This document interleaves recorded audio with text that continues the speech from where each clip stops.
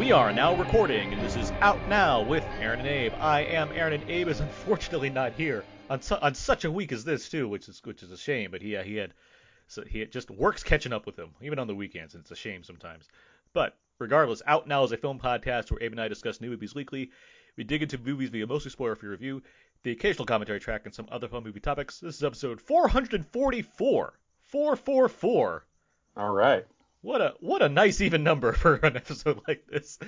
Because this week we're talking Zack Snyder's Justice League. Not to be confused with Justice League. It is Zack Snyder's Justice League. The 4-hour cut of the film that is now streaming on HBO Max. And joining me to discuss Zack Snyder's Justice League, we have, from sites such as Superhero Hype, Films Gone Wild, and Cinegods, he lives in a society. It's Luke Thompson. I do live in a society, but not recently, it seems. For about a year.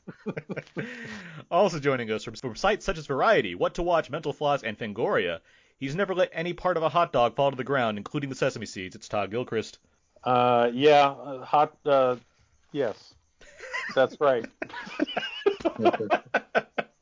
Sorry, it's my pandemic humor is it's not quite at 100%. So.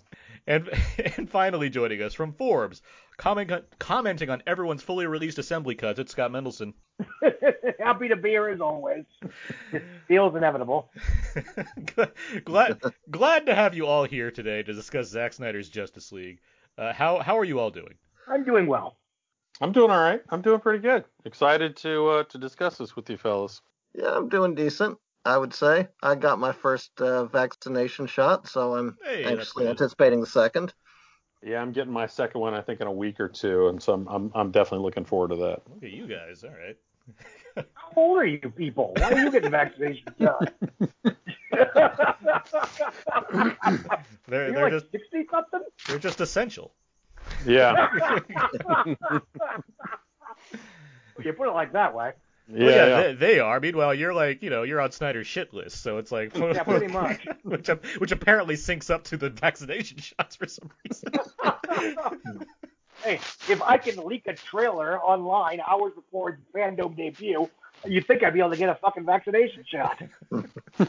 That was purely your doing as well. That's what we know. Exactly. Well, yeah, that's the newest conspiracy theory, that I actually leaked the trailer. Which trailer was this? I missed this. Which trailer did you leak? The Fandom Justice League teaser. I made a comment about it because it was leaked a couple hours before it was supposed to be, and Snyder got pissed at me, and his fans have been tormenting me ever since. Which, okay, fine, maybe I should have waited a couple hours. But, again, the conspiracy theory is that I leaked the trailer. How did I do that? I just hope that goes on your Wikipedia page. Please do.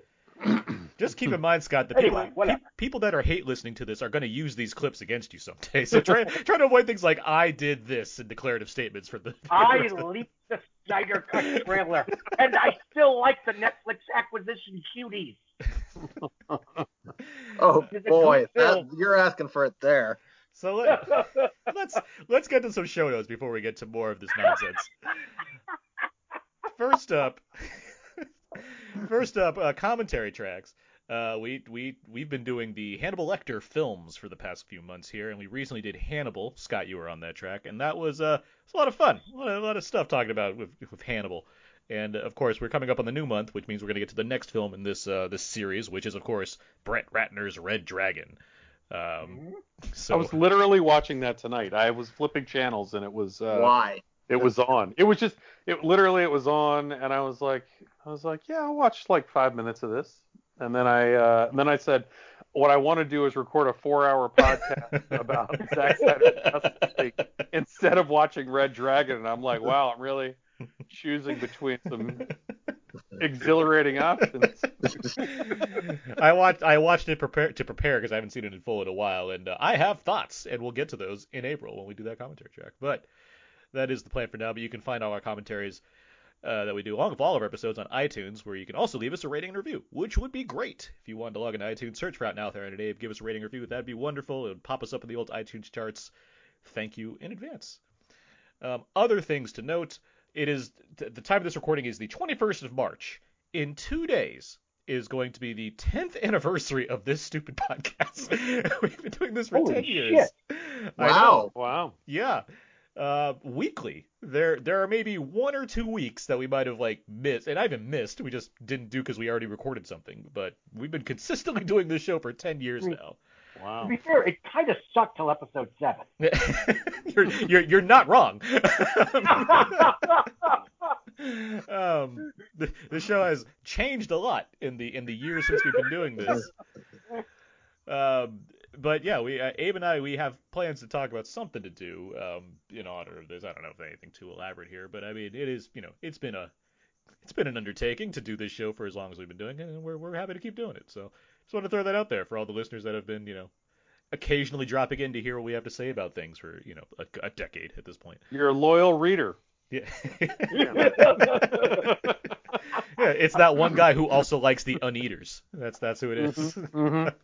The podcast is so old. Back when it first started, we all agreed that Scream 4 was terrible.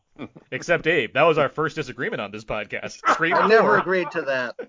I never agreed to that. But yeah, just wanted to throw that out there. And yeah, that's show notes. So let's move on now. Let's get to some out now quickies. Each week at Out Now, we have one movie that we talk about. Those quickies. I sped it up. That's what I went for in that one. I started off slow and I sped it up fast, and here we are. So with that in mind, let's start. Todd, let's start with you. What other movies have you seen recently? Well, really, the only movie, the 2 movies that I watched most recently were Coming to America, which I was not a big fan of, and Yes Day. It's a Netflix movie directed by Miguel Arteta with Jennifer Garner is the star, and it's an adaptation of a kid's book, and it's like a movie where I'm sort of like I don't know exactly who it's for, but it's kind of interesting watching the director of like The Good Girl and like Chuck and Buck make these kids movies every once in a while.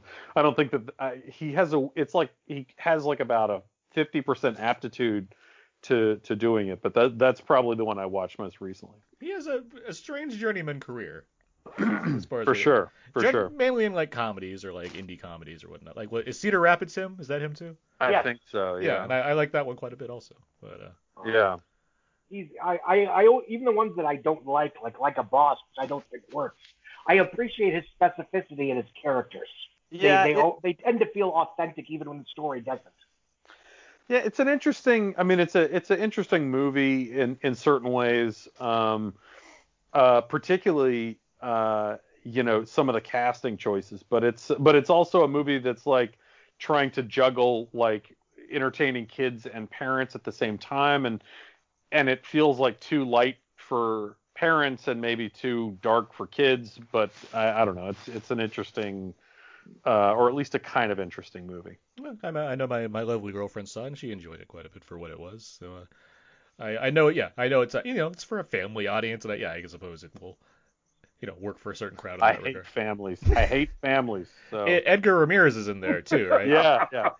Actually, I thought he was really great. I did he was sort of the standout to me because I was like, he's and quite frankly, there is one spectacular moment that I'm going to just spoil, which is they sort of have the divide of these two parents, and he drives his daughter to school, and they are duetting to Epic by Faith No More. So it's like 6-year-old girl and him singing, you want it out, but you can't have it. And I was like, this is the kind of subversive stuff that I think is really, it's specific, like Scott said. And I like it. It's really kind of clever. Unfortunately, there are not that many moments like that, but that moment I thought was kind of a standout. Alrighty. Luke, how about you? What have you seen recently? Well, I've been doing a lot of festival coverage, not the big festivals, but smaller ones. So I saw a movie called Monkey Beach that is, it is a faith-based movie, but not a Christian faith-based movie. It is a Haisla Indian faith-based movie based on a best-selling novel. And so it's full of all these devices that sort of, in books, you don't question how they would be visualized, where it's a drama about a character going home, but she also sees dead people. She sees a spirit on her nightstand, and you're sort of like, how is that going to be visualized? And very matter-of-factly, which is sort of weird, but at the same time, if it was some elaborate CG thing, it would make you think it was too much of a fantasy. It's like, yeah, if I saw a ghost, it probably would look like a normal person, and then I'd look away and they'd be gone, that kind of thing. So that was interesting because it's nice to see a faith-based movie about a faith I know nothing about, and I assume probably anyone who's not Heisla is not going to know a lot about it. And Adam Beach, who you've known forever as Hollywood's token young Native American male actor, is now old enough to be the crazy uncle guest star in this movie. So he's like the wacky American Indian movement elder who never had kids and is kind of encourages his niece to do bad things. Wait, so Adam Beach stars in Monkey Beach? Yeah, I mean, he doesn't star, he's the supporting guest star. Regardless, you hear what I'm saying? Yes. Yes, I can. Because I got confused for a second. Like, wait a minute, hold on. Just it's beaches, as you know. You just envision Bette Midler in your head, I guess. I mean, the thing I'm most disappointed by is that it's not just a literal movie about a beach that is like occupied by monkeys. It's like a Life of Pi spinoff. Which I may have divulged this on previous appearances, but I will give any movie with a monkey in it one additional star under any circumstances.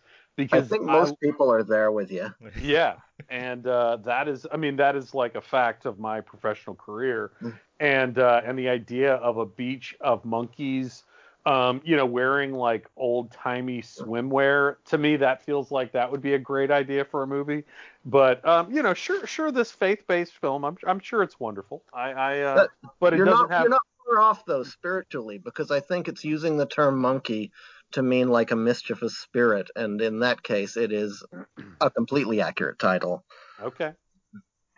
So there aren't literal monkeys, but there are sort of, I guess, for want of a better word, possible Bigfoots. Oh, all right. Possible mystical Bigfoots seen in the distance and out of the corner of one's eye. All right. So, obviously it's a pretty cool faith compared to a bunch of the others that make movies. Wow, I'll have to check that out. Let's jump to Scott. How about you? What have you seen recently? Well, speaking of actually living up to its promises of a title or not, Wendy and I watched Slacks last night on Shudder, which is indeed a movie about supernaturally possessed killer genes. Now, this is Slack spelled with like 2 X's or 3 X's? Yes, SLAXX. Got it. We're talking about the genes you wear on your legs and not the genetic code inside your body. This is more complicated than I expected it to Bingo. be. Yes. Levi DNA. And yes, it is I'm not going to go into the details because it's a very short film. It's very self-explanatory. But it is about a bunch of people working in a high-end clothing store that get stalked by murderous genes. I don't know if they're genes. Anyway, they're pale. And you get what you pay for. It is very bloody. It is very graphic. It has a decent body count.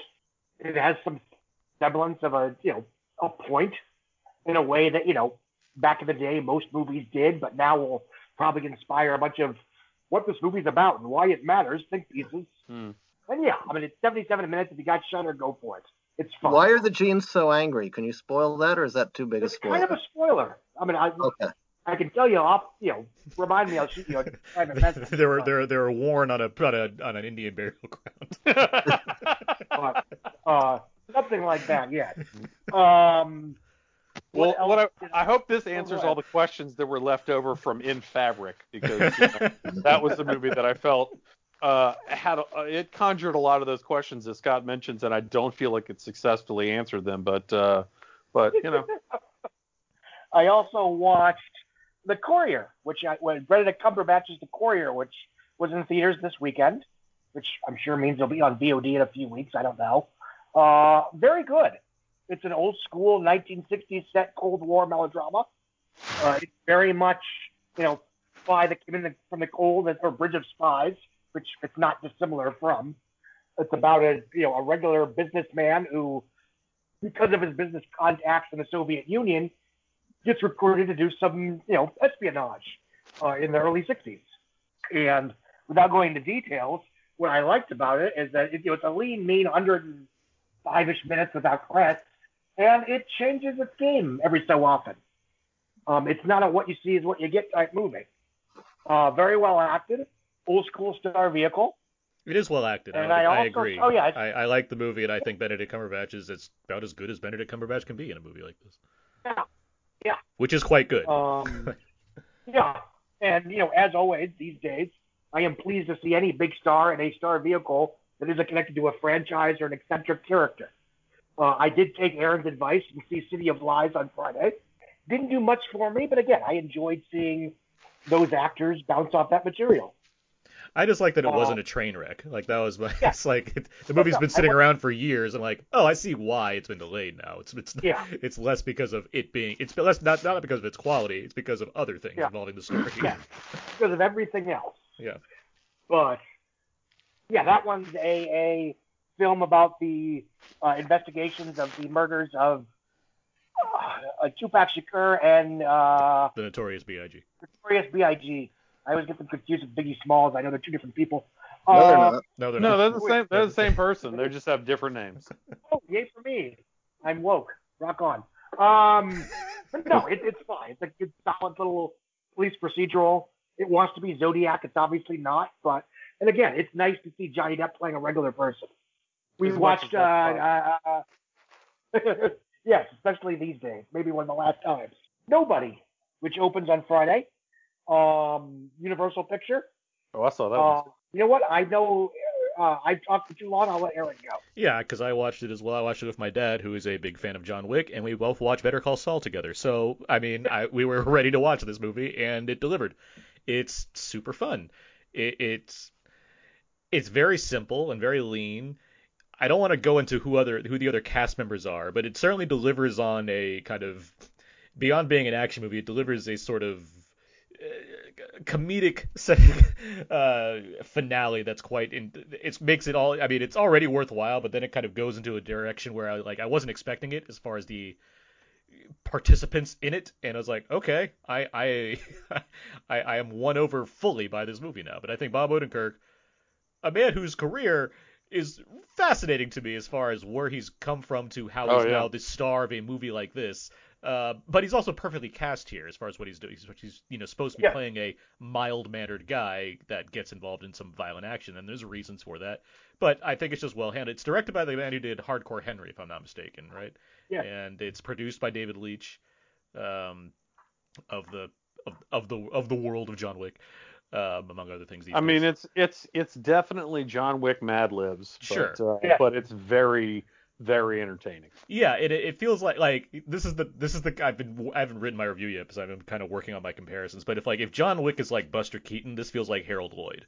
Like as far as the kind of tone these things are taken and the way the character is handled, where there's more inherent humor here, where John Wick has like a dark sense of humor that goes through it, and it's still the way the action plays out, you can't not find a bit of humor in it, but nobody seems like it really wants to emphasize, this is certainly ridiculous, even if we're taking, the characters are taking it seriously in the moment. But it's enjoyable is the main point there. It's only in theaters on Friday, I believe. So, it's Universal, so it have like that 12, 14-day wait period before it goes. It'll be on VOD mid-April. Yeah, so it's a worthwhile film, though, I think. Unless it opens at $50 million. Todd, it'll be, later. Todd, were you a fan? Oh, yes, very much so. It's funny. I had an opportunity to see it, a little while ago, and I was after a particularly dire sort of holiday season of watching movies. What really jumped out to me about that movie was that it was very glossy in a way that reminded me of what it was like to go to a movie and sit in a theater with a bunch of people and kind of like react to all these things in this kind of gobsmacked way and just sort of fun experience. I don't think there's anything particularly deep or original about it, but I like when I got done, I was like, that felt like a real movie in a weird way that even a lot of much more serious, substantial fare did not. Where I think I watched it, and within the same week I'm watching like Minari and Nomadland, both of which I thought were fantastic. But I was like, but I just enjoyed this, in a way that I hadn't in during a movie in a long time. Yeah, I think we're all in agreement there that Nobody is quite the enjoyable ride. I was, Yeah. and also my dad quite liked it too, and he did not expect it to go where it went. So, but yeah, so lots of thumbs in the right direction for Nobody, I guess. I also watched Blue Collar. I watched this because Yaphet Kotto, I'm gonna cry. a Yeah. terrific actor, passed away this week. Many know him from Alien or Mm-hmm. Midnight Run or Homicide: Life on the Street, the series, of course. Blue Collar is Paul Schrader's first directorial effort. He obviously had already written Taxi Driver, among other things, but this film it stars Yaphet Kotto is like the third lead because you also have Harvey Keitel and Richard Pryor in one of his few dramatic performances.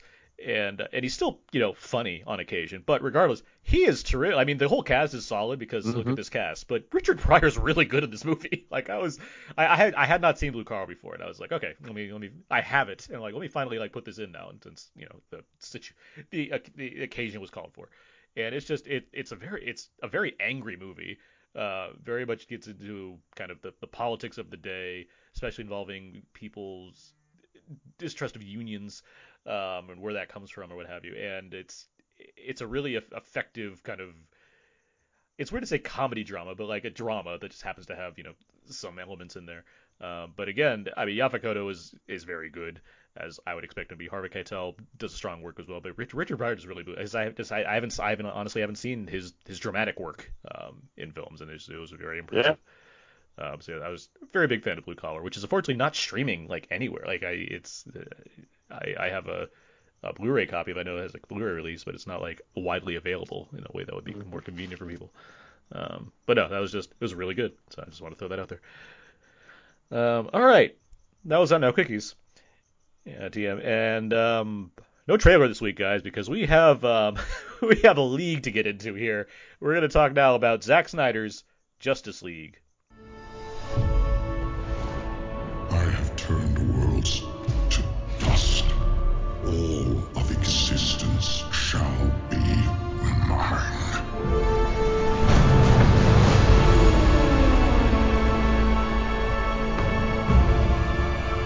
I have a second chance. I am not gonna waste it.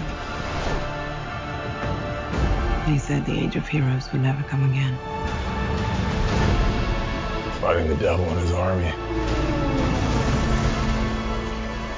You know, I don't care how many demons he's fought and how many hells. He's never fought us united. That should have been some of the trailer for Zack Snyder's Justice League. I feel like most of us listening are already fairly acquainted with the saga that is the road to this film, a tale featuring more twists, turns, heroes, and villains than the actual 4-hour director's cut currently available on HBO Max. We'll probably get into that a bit more, but to sum up, Zack Snyder left Justice League during post-production only for Joss Whedon to step in and deliver a cut Warner Brothers could release in November 2017. The results were underwhelming, and a rather passionate fan base spent years pushing for the studio to let Snyder complete his vision. Various things happen, and now we have this superhero epic presented in the Academy ratio, divided into 6 parts plus a prologue and an epilogue, which once again tells the story of how Batman gathered together superpowered individuals to take on the threat of Darkseid by his proxy, Steppenwolf. All of that out of the way. Luke, I want to hear from you first. I want to get some brief thoughts on how you've been enjoying the DC cinematic universe and what you thought of this film. Well, I'm a bigger supporter of the DC Cinematic Universe than most. My picks are quite different than a lot of others when it comes to this. I have been revisiting this week, for the benefit of my wife as well, Man of Steel and Batman vs. Superman Ultimate Edition. And I've watched Justice League Snyder Cut now twice because the first time was on my laptop with my email flashing at various different points in the screen at different times. Artistically. Yeah. Yes, which is never ideal. At least it was in 4:3 aspect ratio. Yes.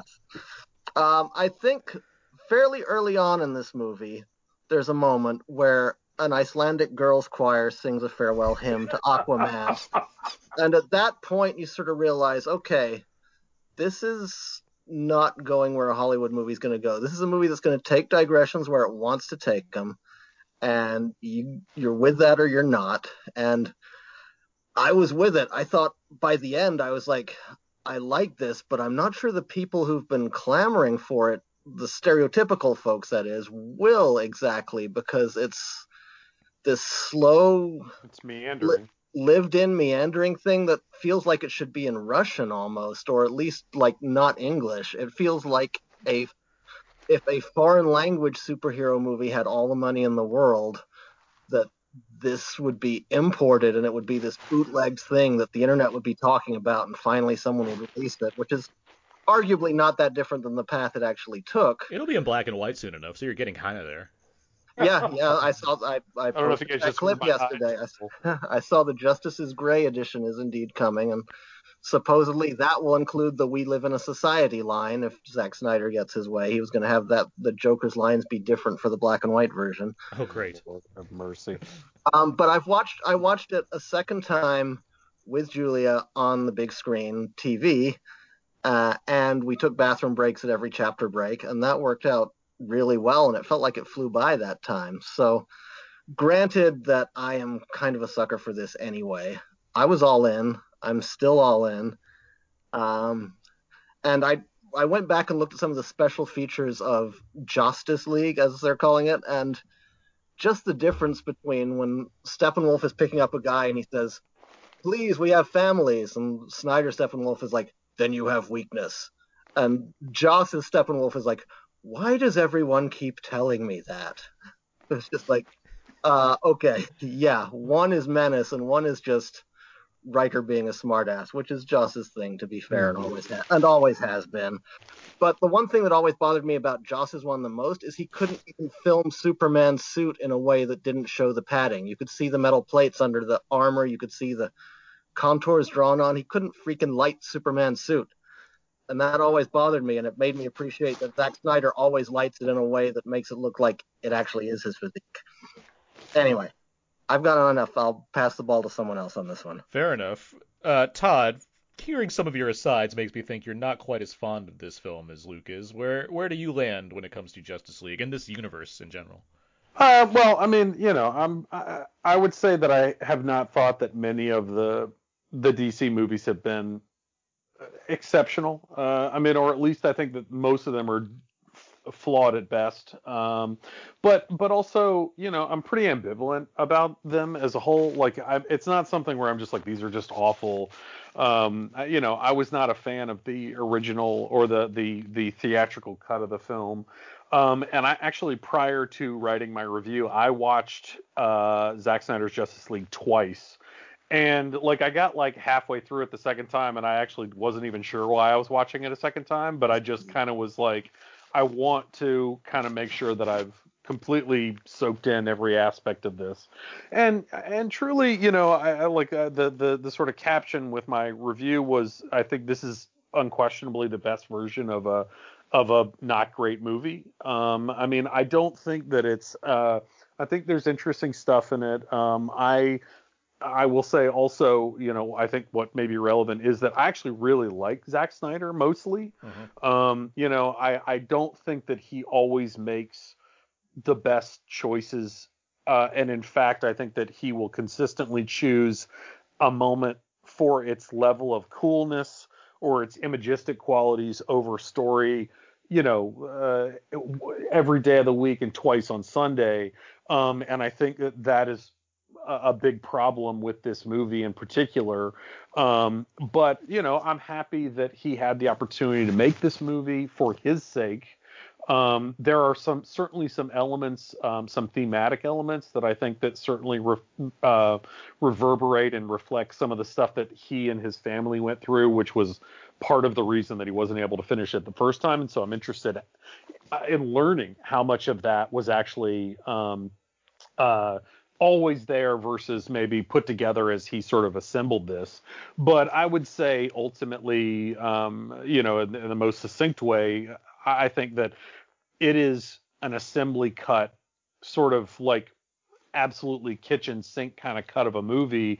And I think that there is a happy medium between, the version that was created for theaters in 2017 and this version that could be successful, that doesn't feel so, glacial and sort of indulgent, that could tell the story in a more a more satisfying way. But I don't think that it's like a terrible film. I just can't imagine anybody. I mean, even, like Luke being a fan of it, like going, yes, I want to sit down and watch this in one sitting for 4 hours ever again after this first sort of shot, basically. Well, we'll get back to that. Yeah. But first, let's get to. I think I will when it's black and white. Well, let's get to Scott on this. I briefly tell us your general thoughts on this cut of Zack Snyder's Justice League. I think for better or worse, and this isn't necessarily a criticism, it does feel and play like an assembly cut with finished effects. There is a large amount of redundancy in the narrative in a way that, at its best, reminded me of Peter Jackson's King Kong. So it's not without value. And the first hour or so, which I found to be almost painful the first time, played better on the second time. Where are you guys finding these extra 4 hours? Like, I watched this once. What are you doing? Fine, go on. I'm sorry. No, that's okay. I think at its best, it's also kind of a lazy river of a movie. In the same way I described Quentin Tarantino's Once Upon a Time in Hollywood, where it's just sort of a leisurely, relaxing cinematic experience in a world that I like being in with characters I like interacting with. Having said that, the first 2 hours, or at least if I'm being generous, the first 95 minutes, it's basically all set up, past tense exposition, basically stuff that, yes, I mean, all due respect, it really is the same movie, but more. Yeah. And, I don't mean to judge that in the sense of the amount of crap I've gotten online over that very simple proclamation. That being said, there are two things about this film that are vastly superior to the one that we got in theaters. A, the action finale is awesome. I liked the Whedon cut more or less. I thought it was an efficient and enjoyable action comedy about, very depressed, almost suicidal superheroes finding a surrogate family amongst themselves. I think this film is kind of the same thing. It's obviously a little bit subtler in its character beats because it wasn't, cut to the bone for a 2-hour running time. But the action finale in this is what I wanted out of a big budget Justice League movie. It is exciting. It is visually stimulating. It has an act structure that frankly reminded me of the Battle of New York from Whedon's The Avengers. It gives every superhero something to do that it relates to their powers and their personality. It shows them coming together, and frankly, especially Aquaman, if you watch him in the final battle, he's realizing that he likes these people. He actually enjoys their company, and that influences his choices in the big battle. It's not just saving the Earth. And the obvious thing is that, Ray Fisher's Cyborg gets a much, much bigger role in this picture. He gets a lot of past tense exposition. It was understandably deleted when the 2-hour edict came on. And a lot of the reshot footage in the second half of the picture, instead of being Batman and Wonder Woman feeling guilty about the death of Superman or the death of Steve Trevor and, Wonder Woman's fear of being a leader and being a role model, it's basically Cyborg stuff. It's a de facto Cyborg origin story. And that's the frustrating thing, in that there is a coherent, arguably crowd-pleasing, and possibly quite commercial 2.5-hour movie that exists in this footage. And even if the film would have done no better commercially than the 2017 version, which made $659 million worldwide, but on a budget of $300 million, partially because of the reshoot, the budget would have been less because you wouldn't have had to do all the reshoots and director swaps, and B, quite frankly, it would have had the artistic and social and yada yada value of being a big budget superhero movie starring a black man, starring a black superhero as in the Superman/Iron Man role. Would that have made it more of a hit? I don't know. But it certainly would have beat Marvel to the punch for bragging rights. And I think it certainly would have furthered the goal of this movie in the first place, which was to use the Justice League movie to launch a bunch of spin-offs. Even people that, weren't super crazy about the Snyder Cut, either in this form or in some theoretical 2.5-hour form, certainly would have been more gung-ho for a Cyborg movie than they are right now. They probably would have been more gung-ho for a Flash movie than they are right now. So whether it was Snyder being unwilling to compromise or Warner Brothers being scared shitless and doing what they always do, which is doubling down on Batman, or probably, if I'm being fair, a combination thereof, it is still artistically and commercially unfortunate that the parties made the decisions they made and released, and again, I don't hate it, an inferior Justice League movie that really was just Batman, Superman, and friends that accomplished neither artistic nor commercial goals that were set out from the get-go. Well, don't forget they also marketed it terribly as well. They didn't just screw up the production. Well, and that's the thing, is they could have just lied. And they did lie. If you watch the Snyder Cut specific marketing, it's not like it's being sold as the Cyborg movie. It's still Batman, Wonder Woman, all the legions of Apocalypse in these Lord of the Rings scenes that are clearly from flashbacks. And, again, they could have lied. And, I don't think anybody would have walked into a Justice League movie would have been pissed like, oh, there was too much Cyborg, boo-hoo. It would have been a happy surprise. Just like the people that walked into Frozen and again, I think the marketing was more honest than given credit for, but walked into Frozen like, wow, it's a girl-powered musical after all. Nifty. But I will say, I want to interject at least to say, I understand why they cut Cyborg's story down. Yeah. Which is to say that, not that I think that his story isn't interesting, but I think that Zack Snyder started from a place where he had more story than he could tell in the amount of time that he was allotted, and that's from the get-go, like from the beginning of creating what this movie was going to be. Because this movie is not it will never be a good 2-hour movie, and so he had too much story to tell. So you start cutting, and what you end up doing is you're losing stuff about people that, as I think, Scott, you pointed out, is, there's a lot of repetition in the storytelling. Every character has a hero moment, an individual hero moment. Every character has some sort of parental interaction. It's like the movie is obsessed with this sort of parallel it's like almost like a political equal time mandate for every character. And I think some of that's good and some of that's bad because it ends up creating a lot of repetition.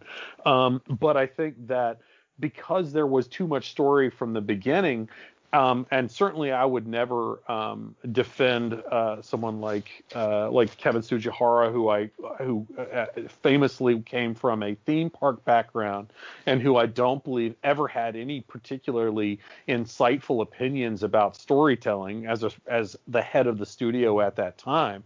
But if they're telling him that he has to cut this movie down to whatever it is, I think that the unfortunate tragedy that Zack Snyder and his family suffered paved the way for Warner Brothers to get what they want, at least in the short term, but at the expense of exactly what you said, which is just not a great movie.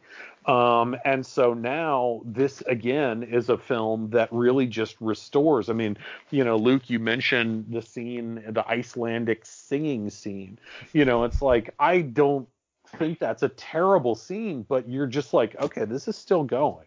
Or it's like if there are things that are going to automatically end up on the cutting room floor, then certainly the latte art on Lois Lane's coffee is certainly going to be one of the things that you don't need in this movie. And there's many, many, many more of those kinds of things that do not impact the story, that do not affect the momentum or flow or tone of this movie, that were inserted back into this film to satisfy Zack Snyder's creativity, which again I'm totally fine with. I don't think that it serves the film as a whole to the best that it could. let me jump in here so I can Sure. throw in some thoughts on Yeah, this. go For ahead. one thing, I mean, I feel like there's a back to the drawing board thing we're missing as far as why things happened the way they did to begin with, which was we need to catch up to Marvel seemingly as fast as we can since we're already at Justice League. So because of that, you skipped out on having solo movies for Cyborg and Flash specifically, especially Cyborg since so much seems to revolve around him for this film, which yeah, the movie's going to be a lot more padded out because you have to explain a character that nobody really knows outside of, comic fans, people that watch Teen Titans Go, like who's Cyborg? I don't know, general audience member, and so here we have a lot of story that, yeah, it's going to make it feel a little more lopsided from that regard. And I just wonder, like, was it this necessary to get to Justice League now? Like, was there just no time to do this in a few years time or whatnot? But that's asking for that's a different kind of question. It's something I'm seeing watching this movie as far as yeah, obviously it's going to be long if you have to introduce this whole character and give him a whole arc. That said, Ray Fisher's great in this movie, and we'll get back to this. We'll get back to more like stuff about this stuff. But the, you mentioning, I mean, now we're talking about this Icelandic singer thing. Like this stuff, like the extra stuff in here, this reflects where my feelings are on this movie as a whole. It's a weird. I feel like we're in a weird position of how to judge something like this because it's an HBO Max exclusive release that's designed to be this kind of finished off version of a story that Zack Snyder wanted to tell. So it's already like we're not. I don't know what the phrase is. We're not grading on a curve, but it's like we're grading something that wasn't ever going to exist this way to begin with. Like even if Zack Snyder made the movie he wanted to make and nothing happened or they waited or what have you, the theatrical version of this wouldn't be this movie. This is just what it is now. We'd probably get the 2 hour, 45 minute, maybe 3 hour version of this movie that would then come around. There'd be an eventual home release, an HBO Max release that would be this or whatever this is. And obviously it's shaped differently because of the years since and whatever Snyder's been thinking about since then in terms of re-editing this. Regardless, it puts an asterisk over this thing to begin with. That doesn't mean we can't judge it, but it's like calling this Zack Snyder's Justice League, yeah, it's the movie he wanted to make, but I understand that it's not like this is what would have come out in theaters were he to just, ship it in November to 2017 like nothing had happened. Mm-hmm. So looking at this thing, yeah, it's long. I don't disagree with that. And I mean, I'm not against length. It's just more, what are you doing with that amount of time? And like Scott, you pointed out, the first like two acts, two chapters, whatever, they're long and they feel like they slow things down. They feel like they're bogging me down with story and character, which is fine, except there's not much momentum to this as I'm getting through here, and that was bothersome to me. Like as far as if I'm trying to enjoy a movie about Batman, Superman, Wonder Woman, Aquaman, Cyborg, and The Flash, I feel like I should be having more fun. And it's not like that's impossible for me to do. I've enjoyed these characters in various things. I enjoy this genre. I enjoy Zack Snyder movies. So looking at all of these films now, specifically Zack Snyder's films in this universe, there's just something about the taste that I have versus what he's delivering that just isn't connecting with me that well. I wasn't big on Man of Steel. Batman v Superman I like from a visual perspective. I think there's some really creative stuff there, and it just has more weird going on in it than this movie. Yeah. But this movie, like I enjoy it just fine, but it's just not something like you mentioned. You guys watched it twice. I wasn't seeing it on a screener, which I was able to watch on my TV as opposed to the laptop. So yay! But I couldn't be like, let me just plop this in again right now, like before this review or something. Like I didn't have that enthusiasm, and I honestly find that a shame. I'd love to love a Justice League movie. I'd love to be like sit down and be like, yes, there's 4 hours of this. I'm super excited to watch that right now. But it's just like whatever the thing is, it's just this isn't like doing that for me. And we'll get into more of this as far as what's going on in this film or what have you. Well, I plenty to talk about. But just that's kind of the takeaway I have as of now watching this version of this movie. Just like I don't think it's that much for me. I don't dislike it. I think it's ambitious to a point as far as well, he had some ideas that he wanted to put out here, and it's very grandiose, and I can respect what the vision's trying to be. It just overall isn't isn't the most watchable from my point of view. I watched it during the on went on Saturday. The Saturday before it came out with my lovely girlfriend. We both watched this thing. She had similar thoughts. She was not a fan of the length. She, especially because we watched it at night and it was just not the time to watch a 4-hour thing. But she was like, well, we got through like the first 3 parts. I want to keep going. So she was certainly into it to a point, but yeah, just the length wasn't helping. And we'll get to the epilogue, but she was not a fan of the epilogue of this movie. But regardless, that's where I'm coming from. I think it's a movie that like it. For me, it worked well enough as far as, okay, they did this, and it's there, and it looks nice, but anything else is just not much going on for me that I was all that into. But let's get more into it. Well, to the point that you brought up earlier about whether it was rushing to the Avengers or not, my recollection at the time, before it came out, is that all the articles about DC were saying, we want to do the reverse of what Marvel's doing. We want to do ours first and then spin off the solo movies off of it to be different from Marvel, and because we think everyone already knows these characters, which, with the possible exception of Cyborg, I think it's fair that these are more iconic characters than Thor and Captain America were before the Avengers movie came. Sure, and like Flash has a current TV show, and I get that, yeah. So I think they were partly rushing, but there was partly an intent that they really wanted to try to do it the opposite way and see if that worked, and they were arrogant enough to think it would, and it didn't quite. I do find, I've seen the Whedon cut enough to, recognize, things that were different, things that were the same when I was watching this, and especially for the first 2 hours, my thought was, again, now we know that Whedon was brought in not to make a new movie, but to take his footage and just cut it as much as humanly possible. So when you watch the Whedon cut, it's mostly the same footage with some slight changes. A battle scene with Darkseid is now a battle scene with Steppenwolf. Certain lines of dialogue that are altered to make it, frankly, more of a sequel to Wonder Woman and more of a sequel to Dawn of Justice.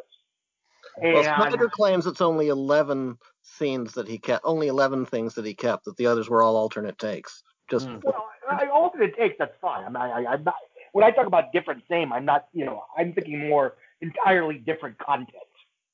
I will say, just to that point real quick, I do find watching this fascinating as far as how the filmmaking process works. Like, looking at, because it's not, reshooting, like, this is a complicated movie. And so the fact that there are, like, completely different, ways scenes play out because of the dialogue or whatnot, that means, like, did they, like, go back to, like, Iceland or whatever to film, like, this stuff again? Like, it's like, that sounds expensive. Like, I imagine, you can, fudge around with the way characters are standing in certain scenes and just, re-record dialogue or whatnot. But it just, if there's an entertaining way to do something like this as far as show you a learning experience of how movies are made, like, this is something when it comes to like a high profile blockbuster film. It's like that's a lot of effort to like put it makes you appreciate color correction a lot more too. Yeah, really. Yeah. Whedon colored everything in a way that just looked really cheap compared to, I don't know if it's just red versus gunmetal gray, but Snyder's versions of each alternate take look way more epic, way more expensive, way cooler than any of the alternate versions that were in the theatrical. Well, that's the thing too. The Justice League, it's just easier to say. Justice League, it's an ugly movie. That was another thing that really got me down about that film. Like, regardless of how much I enjoyed it, and I thought I'm with Scott as far as it's fine, as far as like a kind of empty-headed take on putting these people together. But, agreed. But this movie, it looks like a movie that's from the studio that brought you Lord of the Rings. That's not to say this is on par with Lord of the Rings, but it feels like this is less trying to be, the superhero genre and more trying to be an actual epic. I wish it was more successful in that, but I still I can appreciate that it, even with the Academy ratio choice, it looks big, it looks huge, it feels all of the the work that goes into these visuals, they feel like it all belongs together. Where yes, it does feel like a Frankenstein movie watching the other Justice League. From the studio that brought you the 9-hour Hobbit. Yeah. How about that? Well, I will say, it's funny you say that, Luke, because that was actually the first comparison that I drew. Scott mentioned King Kong, but to me this felt like an extended edition of the Hobbit movies, all sort of stuck together without realizing that the theatrical version of The Hobbit was too long to begin with. Like, it's This makes sense because The Hobbits are not great and King Kong's a masterpiece. So I understand where you're coming from with this reference. At its best, it's King Kong. That's worse, it's The Hobbit. Yeah. I like that.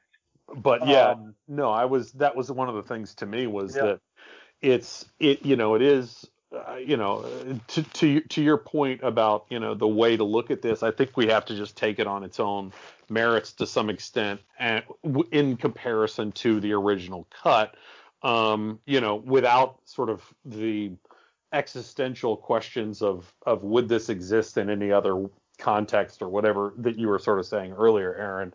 And, and I think that, you look at what it is, I think that it is still, just not a very, I mean, this is the thing to me is that, like, it's just not that compelling a story. And if we are going to, look at it as part of the fabric of the DC movies that came before it, I mean, the problem with the Superman movies that were made before this one is that Zack Snyder seems like he hates Superman. I agree. I have that literally written in my notes. Zack Snyder seems to hate Superman. He does not, he certainly does not seem to, there's this sort of notion in this movie, which is that Superman was the embodiment of hope for the entire world. And I'm like, but why wasn't he portrayed that way in the last two Superman movies?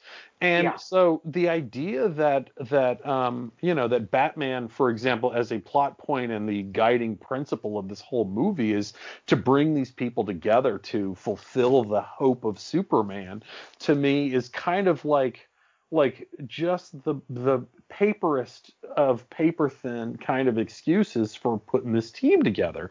I mean, I like the idea. I'll tell you, I read Walter Chaw's review of it, and I thought it was a pretty remarkable review. I didn't agree with everything in it, but he was sort of making the observation about the way that, of course, the whole movie begins with sort of the literal reverberations of Superman's death. And how that affects all these different communities.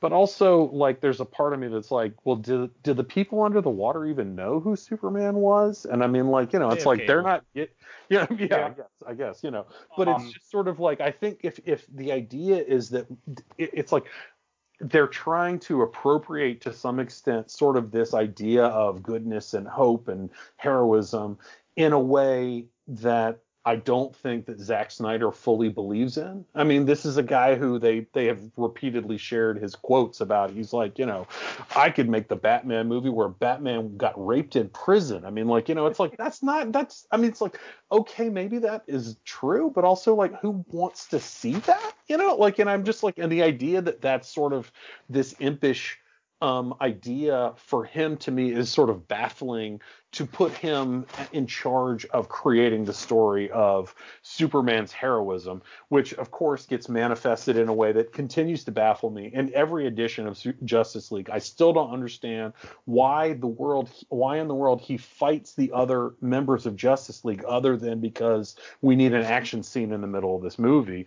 And the whole movie kind of operates on this way. It's like, well, there's sort of half an explanation, but really it's just to kind of like do something that's kind of cool and neat. And so then I take it away and I'm like, well, what we end up with is mother boxes and a villain that looks like a boxer pug, and you're just like, this isn't really compelling to me. And so the rest of it is all the window dressing, which is cool, but again, not substantial to me. Luke, let me go to you, because I mean, you're more positive on the film. Where did you think, as far in response to what Todd is saying, and well, is the story interesting to you? That's pretty good here. As far as the last point made, the reason Superman fights the others is because he wakes up with no memory, and while he's trying to figure out what's going on, Cyborg automatically blasts a laser in his direction, so he goes into self-defense mode. So that's the simplest answer to that point.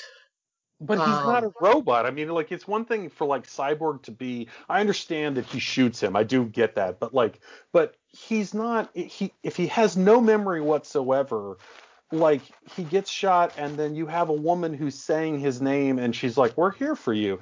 And instead he decides he's going to fight them all.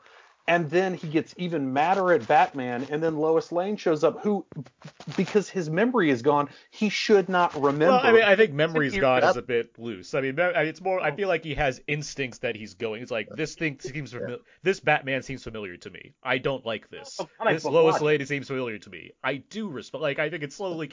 This is too much as far as this little scene goes. All right. Well, I'm sorry. It's also Continue. something that was more clarified in the Whedon cut, ironically. Well, no, I mean, I think the Whedon cut clarifies that. And there's actually a lot of dialogue in there about, basically referring to Pet Sematary, and in that sense, it makes sense. And there is dialogue that he remembers that he hates Superman, even if he can't remember exactly why. And that so it makes sense that he remembers that he loves Lois, even though it takes a few minutes for him to remember why. And part of that's, comic book logic.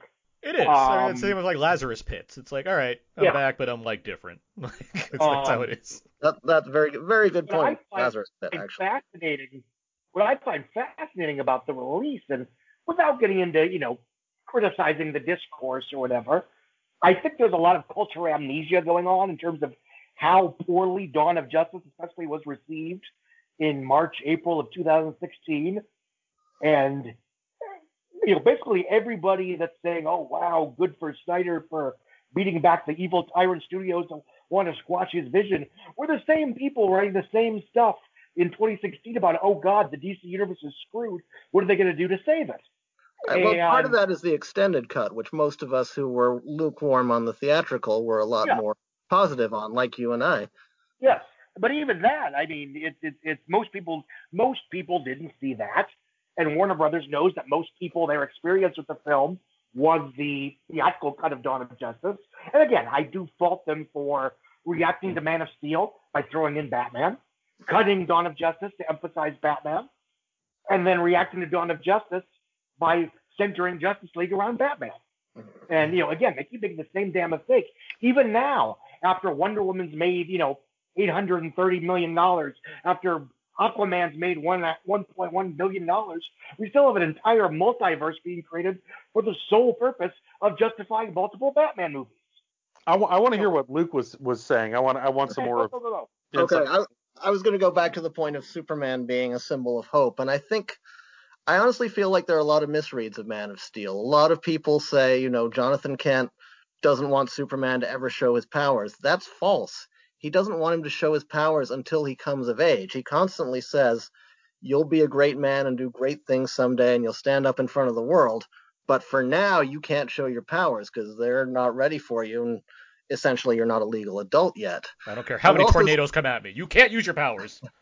I would also say that Zack Snyder very much laid heavily on the imagery that Superman is Jesus, and I don't know if you get more of a symbol of hope than Jesus necessarily, especially the theological aspect of Jesus being fully human and fully divine. He has a human father, he has a divine father, so to speak, and ultimately the divine father, the divine father comes to him and makes himself known when he's an adult, like the Gospel of Mark, and says, now you have to be the savior of these people. And I don't know, I always felt it. I know everyone talks about the collateral damage or whatever. I think that's an objection they don't have in a lot of other similar movies, and maybe because it's Superman, there's a particular knee-jerk reaction to it. But I would also say that one of the things with superhero movies is I feel like if I got my interpretation in a previous movie, which I did with Christopher Reeve, which I did with Batman in The Dark Knight or the Joker in Gotham, I think those are almost exactly what I want. I don't care if there's a new take. I think for a lot of people, if it's their first take and it's not what they want and they don't feel like they got their version, it makes them angry about it. And I understand that because I remember when Michael Keaton was Batman and I thought this is going to be the only cinematic Batman of my lifetime, and I'm mad that he kills people and I'm mad that he's not muscular and blah, blah, blah. And now we live in a world where Batman's been played by a Lego minifig. So I think people are entitled to what kills people, and he's also not muscular. Well, he has a 9-pack, Scott. If you don't recall, he's as muscular as any minifig is, unless you want to go to Mega Construx, which is Mattel, and Mattel's Mega Construx have muscles. Well, The thing is, I totally agree with that, Luke, and I think that's like a great point, and I certainly would agree with you that, that Zack Snyder definitely looks at him as a Christ figure, but also I think that he portrays Superman as like a civil service worker who's like begruntled in having to do this job. And I don't even think or excuse me, disgruntled. I like this new word, begruntled. Yeah, I like it too. Yeah. It needs to be spelled with a D rather than a T, Yes, but I like it. yes. But like, the thing is, I'm really only taking like my interpretation is based on what this world has created, which to me is not a character who, I mean, he's a hero out of seeming obligation, he doesn't get joy out of it. I mean, like, this is a guy who's like, well, I'll just stop being Superman. I mean, like, that was an idea that he had at the beginning of Batman versus Superman, like when he starts having the conversations with Lois. And so you have a character who somehow has become this embodiment of hope within the world that Zack Snyder created, who I don't think that the movies serviced correctly to make that sentiment work. And so that's the issue that I have. But I mean, I again, I agree with you, and I'm fine with a different take on it. But it's like, you kind of can't have it both ways. And Zack Snyder, again, is a person who will revert to what is cool or what is muscular in a visual way, before he will service either the real themes that he's exercising in the story that he's telling. I mean, and so you end up with a story like this where you're like, okay, one of the things that I actually thought that Joss Whedon did really well, even though he had to condense, I don't think that the story of Flash and his father is good at all in this Snyder Cut version. But one of the things that I thought that Joss Whedon did really well was they had that moment when they're going to go rescue the hostages underneath Gotham Harbor or whatever it was, and they had the conversation where Batman says to Flash, he goes, just try to save one person. And he's a person, even though he didn't get his like rescue scene in that version, I thought that was like a really important moment of like learning for that character that explained so much, that meant that this was a person who wanted to help but was afraid and who had not encountered situations like this. But like the idea that these people are all pretty fully formed and yet they can be totally contradictory in whatever their life ethos is, to me, throughout the movie, is what becomes frustrating. I mean, you have a scene where Wonder Woman defuses and disables all these terrorists, and then the next thing that she does is create more property damage and destroys a human being, more than the people who are the terrorists that she's stopping. To be fair, if the terrorist plan worked, they would have destroyed 4 city blocks as they bragged about. I mean, she minimalized the potential thing. That terrorist first tried to blow up a bunch of children and then decided to machine gun them for sport. He kind of had it coming. Well, I'm not suggesting he didn't have it coming, but I'm talking about the idea that if she's able to stop this person in the way that she does, then the end of the scene shouldn't be her creating a sonic boom that blows the whole wall off of this room that these children are hiding in. I can agree that the character that's been established in this world seems different in her movie versus this film. Know. And there's just so many of those kinds of things. It's like, and again, I think it goes back to what Luke was talking about, which is that like there can be a unique or different version, whether it's a multiverse as Scott was talking about in terms of creating all these different ones, but like the idea that the way these characters exist is so different than the way that they exist in the Marvel universe, which is not necessarily 100%, hermetically sealed and accurate. But like, you're like, okay, so now in 2017, like Diana is still pining for Chris Pine. I mean, like, it's like she hasn't had any life experience in 70 years. There's just so many things like that these movies are leaving themselves exposed to.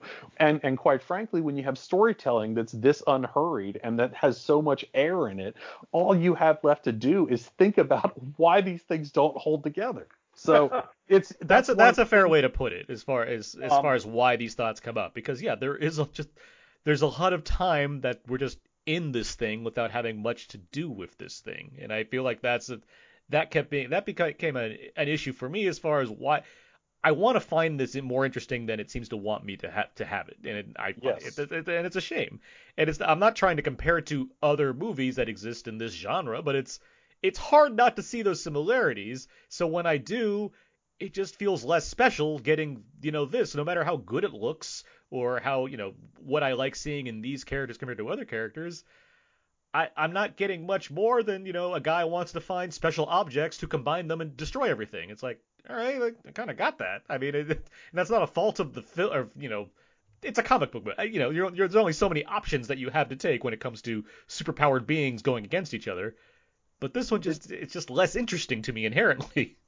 Did you guys read the Collider editorial today about Steppenwolf, about how he's the ultimate middle management doofus, and he keeps trying to get his boss on a Zoom call, and he keeps getting blown off by his boss's assistant? All of that was more, I was more compelled by that than anything Steppenwolf did in this movie. I think that for me, the big problem with the Snyder films, and in terms of Man of Steel, my biggest problem with the movie is that the world is at stake so quickly that Clark really never has to make a choice to become Superman. What's he going to do? Let Earth die just for shits and giggles? Where is he going to live? And the fact that he's the idiot that touches the button that brings Zod to Earth. That was my only issue with the collateral damage, the fact that he's indirectly responsible for it. Having said that, I think there's a huge contradiction in all three of these movies in that Snyder wants to tell whether they are deconstructions or whether they're just more modern / more realistic or just different interpretations of Batman, Superman, Wonder Woman, and the likes. He also still, or they, the producers, try to sell you the lie that these films are still supposed to make you feel conventionally good in the way a stereotypical Superman or a stereotypical Wonder Woman movie is supposed to be. Man of Steel tries to convince you at the end that it's the same ending as a Christopher Reeve Superman movie. And you can't have it both ways. You can't have a deconstruction and still do hopey, changey Superman and inspiration to everybody. You can't have. How is it different from the Superman 2 ending, realistically? Zod gets killed. How is it different from the Superman 2 ending? The city gets trashed, Zod, Nana, and Ursa get killed, and then Superman goes back to a diner to beat up a bully. Yeah, so I don't really like Superman 2 for those reasons, to be honest. But as for again, I never had a problem with him killing Zod in Man of Steel because it's clearly presented as not, oh no, Superman killed the guy. It's, oh God, he killed the last, literally the last son of Krypton to save a random Earth family. That is the choice that he's making. He's rendering himself once again totally alone to say, okay, I'm an Earthling first. So that never bothered me. I don't have a problem with that specific. This is a different movie review. I don't have a problem with that specifically. It's just more of, well, they wrote it that way. They could have just not written it that way. I mean, that's but you can't necessarily do something like Batman v Superman, which I think is compelling in the sense that it's a Superman who is basically crippled by indecision because he is acutely aware of the social and political consequences of his every action. But then also at the end of the movie where, oh, he's died and he's an inspiration to everyone.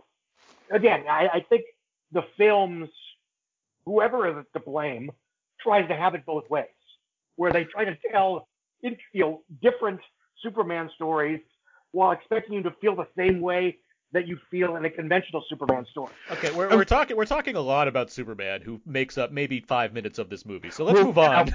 I did just want to add, and only just to punctuate what you just said, Aaron, is that I'm talking about you. Is that one of the things that this movie is even more consciously doing in this Snyder Cut is how aggressively it's trying not to use Superman, which is sort of the Band-Aid that could save any problem. Mm-hmm. That's the thing, is that it's so much more obvious watching this version that they're like, how long can we keep Superman from being in this movie? Mm-hmm. And so you have all these scenes, these repetitive and sort of melancholy scenes where he's like walking around And I'm like, okay, well, so get your memory back or don't get your memory back or whatever you're doing. But like clearly he can do anything and solve any problem. And the movie just needs for him to be not in it as long as possible, because otherwise the movie would be over in 5 minutes. Mm-hmm. And so yeah, so that was what that's all I wanted to add. Go ahead, Aaron. I apologize. Well, yeah. So let's move on to other things about this film that concern like the main stuff. I mean, I asked you a question, Luke. Did you find this story compelling? And I think we can use that as a breakaway to get to the other things that are happening within it. But do you generally find like this particular Justice League story like interesting? Well, I find the film compelling. I don't know to what extent. It depends how you qualify story. I mean, like 2001's my favorite movie. Is it because of the story of an alien that's evolved humans, or is it because of the atmosphere, of the pacing, of the feeling that you're in outer space, etc.? Fair point. So there's a bit of that here, and obviously this couldn't have been intentional at the time, but I like the emptiness of it. It feels like a post-pandemic superhero movie. And when I saw Joss Whedon's version, I just felt like this feels like the animated DC movies where they just can't afford to animate a crowd, so there's no extras. But seeing this now, it feels like, okay, I kind of feel like I am in an empty world where we've lost a sense of hope and we are bitterly divided. And some of that may have been intended in the editing. It obviously wasn't during production, although Trump had been elected, so there was a sense that there was this division that was just going to get worse and worse. And by the way, I noticed that the homeless guy who says I tried is out of there, which means that was probably the obvious Joss Whedon joke everyone thought it was. So I find the atmosphere compelling. Whether the specific story about Steppenwolf and Darkseid is compelling is not as big a deal to me. I find it compelling enough because I like the personal stories of these characters. I like the vibe they have. I like seeing them inhabit the world. I like feeling that the world is sort of lost and they're trying to figure out what to do about it. That really works for me. And this is slightly off topic, but one thing about the Flash, one reason that I like him being more experienced than having to begin is because continuity-wise in Suicide Squad, he busted Captain Boomerang all by himself. So Yeah. he is an experienced hero in the DCEU. Sure, and again, it was kind of 6 to 1, half dozen of the other. But honestly, my memories of the Whedon version were certainly faded by the time I watched the Zack Snyder's Justice League, and that was a moment that I remember really liking because the idea. I mean, it's certainly ameliorated here because they have a scene where he saves the Kiersey Clemens character, and there's other things that already happened. But I just did like, that's one of the things that for better or for worse, I think Whedon does really well is finding, I mean, unfortunately, I think it veers sometimes or frequently into snark or, sort of a glib joke. But I do think that he's able, to find these good moments of humanity that are interesting, sort of character building blocks that I always thought that was like really nice in as this team is coming together. Because I mean, quite frankly, to that point, I feel like he could have stopped a guy who was a thief or a whatever, but also like the idea of encountering an army of parademons is not the same thing as even saving that girl when she gets in a car accident. And I think that, like that was something that kind of resonated with me that I will say I missed slightly, even though I feel like there are other things in the movie that make up for that. No, I guess my issue was more with the line in Joss's cut where he's like, "Oh, I'm not really a hero. I just kind of run up to people really fast and push them." It's like, no, you captured one of the most dangerous criminals who's in one of the most secure lockdowns in the DC universe. You don't suck that bad. Fair enough. It's an oversimplification, as you would say. I want to point out one thing as far as we're talking about, like you're talking about how this film was compelling to you, and I will say an angle I started looking at it at was something that Anna that my girlfriend that she suggested when watching this movie and put in her own review is these characters, and Scott, you kind of mentioned this too. The way they're presented here is, I mean, in addition to being kind of visualized as mythic beings or godlike beings in a world where Greek gods actually existed, which is still weird to think about. They're also like they're loners and many of them are grieving to some capacity. And Yeah. I didn't think about that before until she pointed that out to me. It was like, oh, they are like all in this weird state of mourning for whatever thing. Batman has, beyond his general moodiness, he has Superman's death at his feet. Wonder Woman, for whatever reason, can't get over Chris Pine. Aquaman is choosing to isolate himself by being a man who discards clothes anywhere he goes, but also saves people occasionally.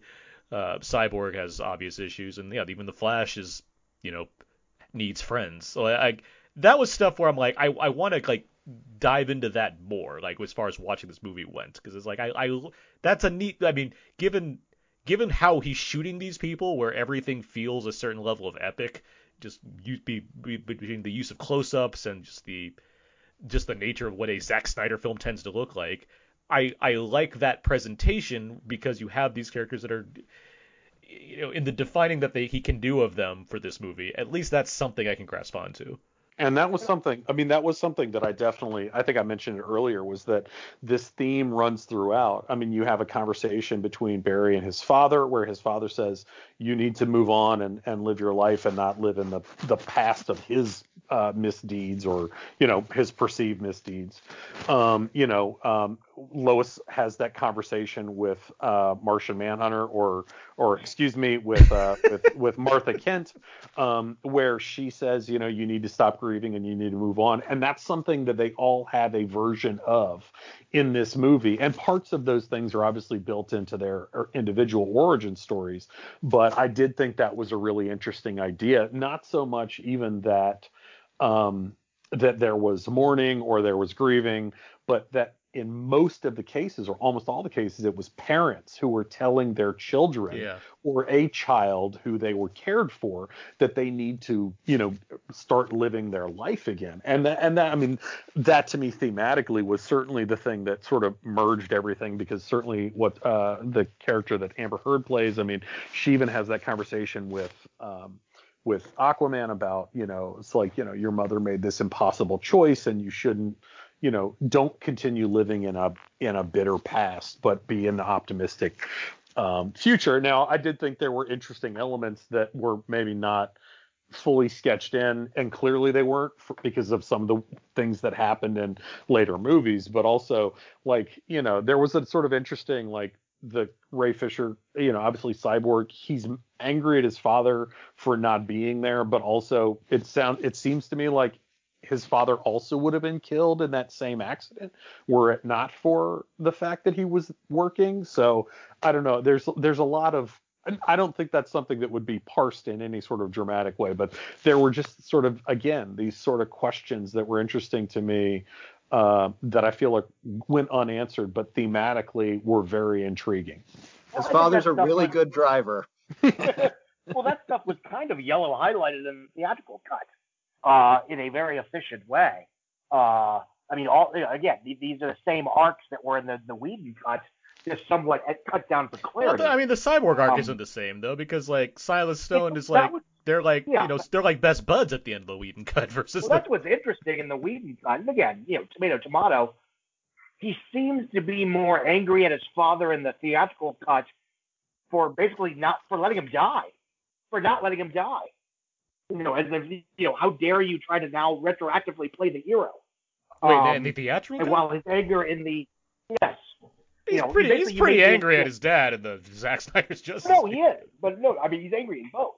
What I'm saying is, in the theatrical cut, that's the only part of the theatrical cut that I think is subtler than in the Snyder cut. In the Snyder cut, he comes out and says, if you hadn't been working, Mom would still be alive. Oh well, yeah. That gets to another one of my main kind of something that kind of held me back. I don't think the writing often supports the character motivations. I think it's too either on the nose or just ham-fit. Like there's like that scene where they're about to they're about to resurrect Superman. And Aquaman's there's like, I don't think we should do this. And Batman's like, no, it's gonna work. And it's like, geez, Batman, calm down. It's just like there's a lot of stuff also, like that. You would think that was emphasized in the theatrical cut with the new dialogue, with the new, the Whedon reshoots, and a lot of what the reshoots were, especially retroactively, were to make the plot points, frankly, somewhat on the nose, somewhat very clear, and to make the character arcs very clear and very succinct, and for brevity, because this was a 2-hour movie, and in a way that more explicitly tied the story to Wonder Woman and Batman v Superman, while highlighting the two most popular characters, which are Batman and Wonder Woman. Todd, what were you going to say? Oh, only that, that was certainly something that I thought about as well. I mean, you have that scene where you feel like it's kind of late at this point for you guys to have second thoughts about doing this. Like, you've all gathered inside Superman's ship. And there's, unfortunately, I think this is a product of probably the editing, even more than the storytelling, is that you have multiple sequences, multiple moments like that. Like, at the beginning, with the mother box that's in the Themyscira is like, it just keeps going and going and going, and you're like, well, we're going to add in another hero beat here, and I'm like, but it feels like the point should be for them to get that thing away from him as quickly as possible. Or, if we've already set up this entire scenario where we're going to have Flash, run up, then we should probably have, like, that should already have been decided. Or if we're going to have him do a sort of mini version of Superman, reversing time outside of the power plant where Steppenwolf's lair is, then like we probably should have just cut to the chase in a literal way much more quickly, rather than having him run and run and run and run, and then all of a sudden Cyborg, even though he's been going straight to the hoop for like the last 5 minutes, all of a sudden he decides he's going to have a doubt or a pause or a whatever it is, and these things happen like in about 4 or 5 different big pivotal moments of this movie where I'm like, you just need to cut a few of those beats out, because I think that would intensify the dramatic weight of these scenes much better than having sort of by dragging them out and having us wait. And then, because like you, in that final sequence, in that big thing, you have these parademons who are shooting lasers at them, which is okay. If that's what you're going to do now, you're going to have laser guns. That's fine.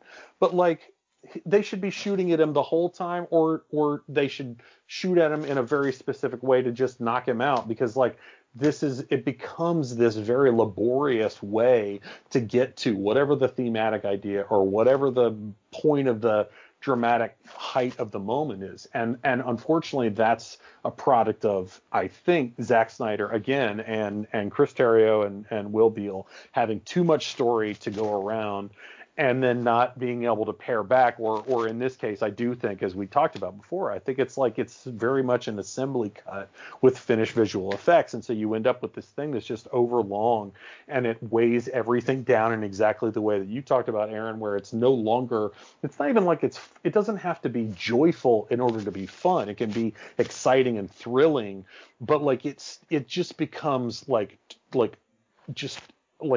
it's like molasses. It's just oppressively serious and unhurried, and you stop enjoying anything about it. See, so, I didn't quite find it aggressively serious in the same way I found Batman v Superman aggressively serious, and I feel like that's something that actually made me like BVS more, because it became to the point of parody in that film as far as how angry everybody was. Let alone, again, the side of weird that is basically everything involving Jesse Eisenberg, whether it's Holly Hunter's stuff or him just saying things out loud and showing us how his mind works. Like, that movie had this kind of extra edge going for it, where it's like, well, the story's ridiculous, but at least it's like going for it as far as being weird. Like, I don't know how Zack Snyder did it, but I do like the fact that he's been giving a lot of money to just basically make art films. Like, that is impressive to me. Much like how I don't know, like Peter Weir getting to make Master Commander. He made like a $150 million art movie with that film. This is, different as far as the kind of excess that we're seeing here. One's a masterpiece, and these are Zack Snyder movies. But the fact that he's been given, all this money to make like a Watchmen movie, multiple Superman and Batman movies now, let alone whatever the hell else he has coming. It's neat to, like, he must be great at the pitch meetings for these things, because he gets to keep doing it and keep doing it in his very specific style. And so, but like bringing that back to here, it's not as aggressively angry, and that's kind of what made it, I don't know, limper in my mind. It's like, okay, we're going, I wouldn't say going through the motions, but in terms of how you're trying to rope me into this film, it doesn't have like more of that other stuff going on to like capture my attention in that same way. So despite whether or not the themes are have more resonance to Snyder in light of, personal situations of the last couple of years, it does feel to a point like a less personal picture than something like, Batman v Superman, where it's full Snyder, in the same way that, quality notwithstanding, Batman Returns is pure Burton, or Dark Knight is pure Nolan. This feels almost like, to a certain extent, it was always going to be something of a course correction in that, the very grim, dark Empire Strikes Back is going to be followed by a slightly more optimistic Return of the Jedi. But, maybe just because it's 4 hours long and there's no real editing choices being made, it really lacks the propulsive urgency of even the 3-hour cut of Batman v Superman. Say what you will about the movie, that puppy moves. Let me ask a question. Todd, you already said that you generally like Zack Snyder. Yeah. Scott, we all know that, or at least the internet all knows that you hate him and wish him nothing but terrible pain for the rest of his life. But seriously, you actually do more or less like a lot of his movies. I like Zack Snyder to a point. The movies I like. I'm a huge fan of Dawn of the Dead, and I think 300's a lot of fun. And his Owl movie that I don't need to waste time trying to get all the syllables right. I quite enjoy that one as well. Most of his movies I'm a fan of. Luke, where are you with Zack Snyder in general? Like, I know you like, these movies, but where I like pretty much all of them. The one that I'm not with is Sucker Punch, but I haven't seen the extended cut, and now I'm sort of thinking maybe I will, because I feel like with that, like, he was trying to do the singing detective, but he's not Dennis Potter, and his reach really exceeded his grasp, at least in the theatrical version, so I will revisit the longer version. Other than that, I'm down with all of them, with the caveat that it's usually the extended version. I think the 4-hour Watchmen with the cartoon bits spliced in is the only way to go on that one. I wish it were 6 hours. The Owl movie used to be my absolute favorite one. I think the Superman trilogy is kind of edging up there for me. But yeah, I'm generally a fan. I haven't felt the need to revisit Dawn of the Dead, though I liked it fine. I look forward to seeing what he does with Army of the Dead. But in terms of this being pure Zack Snyder, this might be pure Zack Snyder where he is now, because understand, we haven't seen a movie from him since the theatrical cut, which has been 4 years now. Yeah. So this might be him the way he is, and the fact that Army of the Dead already has like a prequel movie that's going to be in German as well as an anime spin-off implies that he has not extended into the realm of brevity in any way, shape, or form. At least he's found a way to divide it up instead of packing it all into one thing. I do think there's something to be said of his occasional inability to deliver what is necessary commercially and maybe artistically in a theatrical length picture. Dawn of Justice really only works for me in the 3-hour version. I like the theatrical punch of Sucker Punch, but the extended cut is certainly a better, purer experience. It's not much longer though either, right? Isn't it? It's only like 2 hours and change. No, it's about 20 minutes longer, give or take. But I will. Sorry, go ahead. Yeah, not all. Yeah, the Owl movie is fine as it is. 300 and Dawn of the Dead. I've never seen the extended Dawn of the Dead. Extended's a bit much. It's maybe like 5 minutes, and there's just like alternate takes of some sort. I didn't know there was one. It's the Universal, so it's that unrated cut version of Dawn of the Dead. It's just a little extra shit. Yeah. But no, I do. But yeah, my biggest thought of this is whether or not he's an asshole in real life and whatever. I think there's something to be said for how Whedon took this 4 hours of footage and down to a very coherent 2-hour popcorn picture, while frankly keeping the spirit of a lot of the footage, if not the actual footage itself. Because I think a lot of the extended cut is stuff that is, even if it's just a flash and a montage here or there, is somewhat present in the 2-hour version. But having said that, again, I'm annoyed that Warner Brothers keeps doubling down on Batman whenever they get into a corner, and it got them into trouble with Batman v Superman, and it got them into trouble here. And I think whatever, whether or not a theatrical length version of this film with a bigger, more prominent role for Cyborg would have been more commercially successful, it would have at least been of some kind of artistic and commercial value. While now, the theatrical version is a watch, and this HBO Max one, I mean, yes, it exists, but yay, it's gonna drive subscription. Yippee skippy. So what? I want to get us to the performances, but Ty, were you going to say something?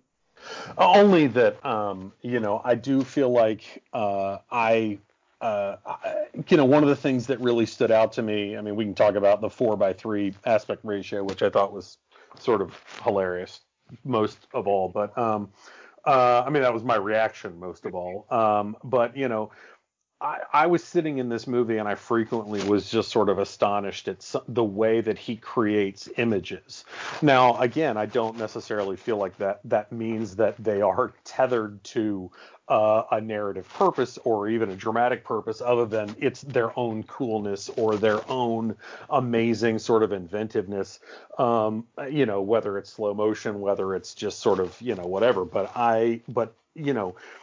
that's one of the things that I've always liked about his films. And I thought it was really interesting that, his first couple of films really were adapting these sort of, in a way, sacred texts in a very literal way. I mean, 300 was not something I knew necessarily before the film version, but, he adapted it very directly, and Watchmen was very much the same. And, I thought it was really interesting that he came from this extremely sort of static image sort of technique of adapting those. And then when he sort of came into his own as a filmmaker, he sort of continued to understand. It was sort of keyframe animation, where he just knew it's like, if I just can get to this pose or to this image, then, that will sort of unite all these other images that I've worked on. And I think that, and so for better or for worse, as I was watching Zack Snyder's Justice League, I was really impressed, and I'm like, and I mean, for all I know, there are plenty of other people who can do a lot of these things that he does, but I just am sort of I was impressed by it, and so I was, and I think that's one of the reasons, probably more than anything else, why I was able to watch it. I was like, this is really like an Alex Ross painting come to life in a lot of sequences that I really admire that. Unfortunately, I don't always feel like it works for the actual story, but I also kind of accept that to some extent with his movies as a a trade-off for what I'm going to get. One thing I feel about him when I thought more about watching Justice League is I feel like he has impulses to be Terrence Malick and impulses to be Michael Bay, and sometimes those two things work together and sometimes they really don't. Well, certainly that was the case with Man of Steel. Absolutely. Yeah. I mean, that was the way everybody characterized that movie. And I think that, it clashed where the story was concerned. But I do think that his ability to create these amazing images is one of the reasons that I think that movie was, I think that one of the reasons it worked as well as it did. So let's move into more specifically on the the League itself, the actual characters in this film. And I think we could start with, as we've mentioned Cyborg a number of times, we could start with Ray Fisher, since he's basically the lead of this movie. It is kind of amazing to look at that Justice League version and realize how so effectively he was taken out of that movie, given how much there is here. Like I'd be hard pressed to think of someone that was demoted so incredibly, in an alternate cut of a movie. But I do think that he is quite I mean, I found him very intriguing in that cut of the film, as far as I want to know more about this guy. There's something about Fisher's presence that really radiated. Whether or not that's because, yes, he is a black superhero in a world where that's not all that common, especially cinematically. I don't know, but just watching that and then watching this version, okay, there's a lot here. I can't say that every single minute of it was man, this is the best. I can't wait to get more of this. But at the same time, I was still were the relationship not so strained for him and WB, I very much would have hoped to have seen a Cyborg movie. So I don't know where to come out with that. But where are you guys on with Ray Fisher in this film? I thought he gave the best performance in the theatrical cut with the hardest role because it was, somewhat cut down and rejiggered. He wasn't the lead. He wasn't the comic relief. He was the other guy, the one that most people don't know all that much about. But he, it was just a very strong, thoughtful, nuanced, dramatic performance. And obviously him getting a spotlight in this version, he's obviously better in this one by default. It helps that he gets to act off of Joe Morton. And frankly, it helps that his montages are narrated by Joe Morton, which, makes it sound very soothing and lyrical, even when, frankly, if you're paying attention to what he's saying, this guy's kind of terrifying. Senator Kelly is right. Yeah, I'm all for more Joe Morton in general. Like, he's just great, so. I mean, I was just going to say, I would agree with that. I mean, it's funny that you saying that sort of galvanized that thought in my head more than anything, which was that I do think that he is, certainly by virtue of being in the film more, I think that he makes a much stronger impression. I think he gives a good performance. I do also think that, like, the way that the movie sort of, gives Joe Morton the responsibility of creating a degree of gravitas for his character, not through not one but two off-camera narrated sort of grandiose speeches is, I sort of also understand why it, you maybe didn't need both of them. I think as a coda at the end of the film, that's like, listen, as he says, he's like, that was me as a scientist. This is me as your father. And I think, like, he could say all that stuff and it would be powerful and it certainly would relate to all the rest of the characters and everything. I don't know. I'm sort of utterly baffled at the way that Ray Fisher, quite frankly, sort of handled everything to some extent, because I say this liking him and having absolutely no grudge against him and being entirely sympathetic to feeling like he's been marginalized and excluded from a process, and now having sort of killed his career, unfortunately kind of in the crib, because he basically told Warner Brothers he won't work with them and they're like, okay, well, if you won't work with us, then I guess we'll do something else. To me, that was kind of the thing that was sort of so surprising to me. I mean, because, and I tried to investigate a little bit and out of genuine, empathetic curiosity, going like, well, so what happened? And I couldn't find any real information that explained to me what it was that had truly happened, and then further to that end, exactly what would happen short of them getting rid of top level executives, which unfortunately I just don't think they were ever going to do. And then saying, well, I won't work with you in that case. And then Warner Brothers going, I don't think that's a bluff. That's him saying I won't work with them. And so putting the studio in a position to go, oh, okay. I mean, not in a cruel way and not in a hurtful way, but going if you're not going to work with us, then we do have to make another decision.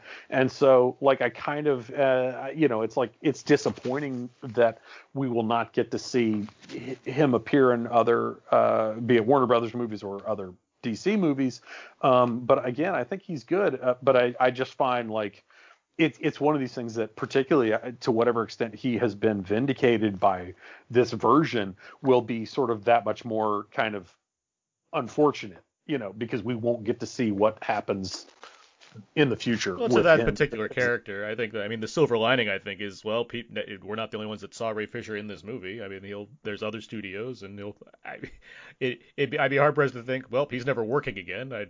Even Zack Snyder could pick him up for one of his Netflix adventures at this point. I mean, there's more things out there for him to do beyond just playing Victor Stone. For me, I from what I've gathered, it was it's a situation where, whether or not his accusations were truthful, it was a situation where the people that were directly responsible were no longer in a position of being penalized for it.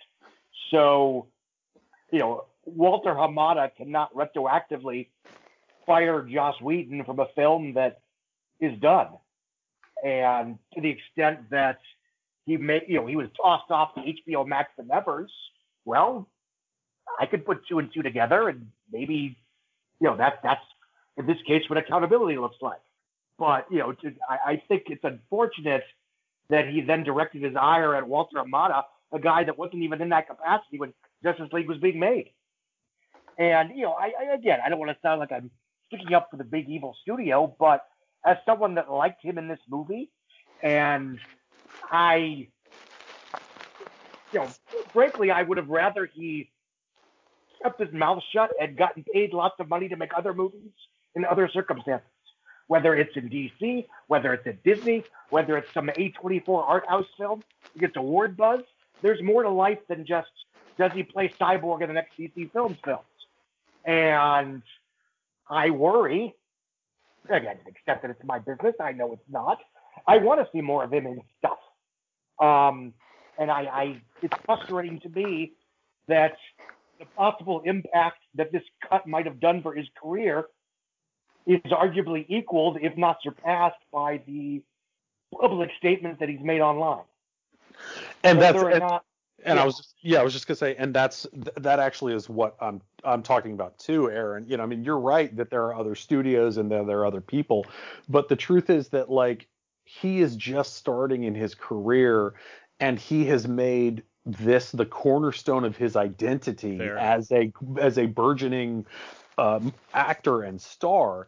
And it's sort of like one of those things where it's like, well, do you want to risk getting in the crosshairs of this person who seems to have, on their first breakthrough opportunity, they had such a spectacularly terrible experience that they have spent the last 4 years like talking about it in very bizarrely unspecific terms publicly, because that was the whole thing to me. Is I was like, I assume that there's nothing like egregious in terms of a physical violation or anything like that, but it's one of those situations where I'm like, why don't you just say what happened?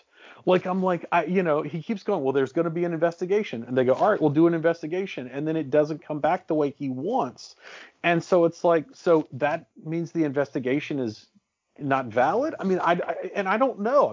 I don't pretend to be in any of those rooms, but I do know that this is the kind of attention that is not good at the beginning of somebody's career.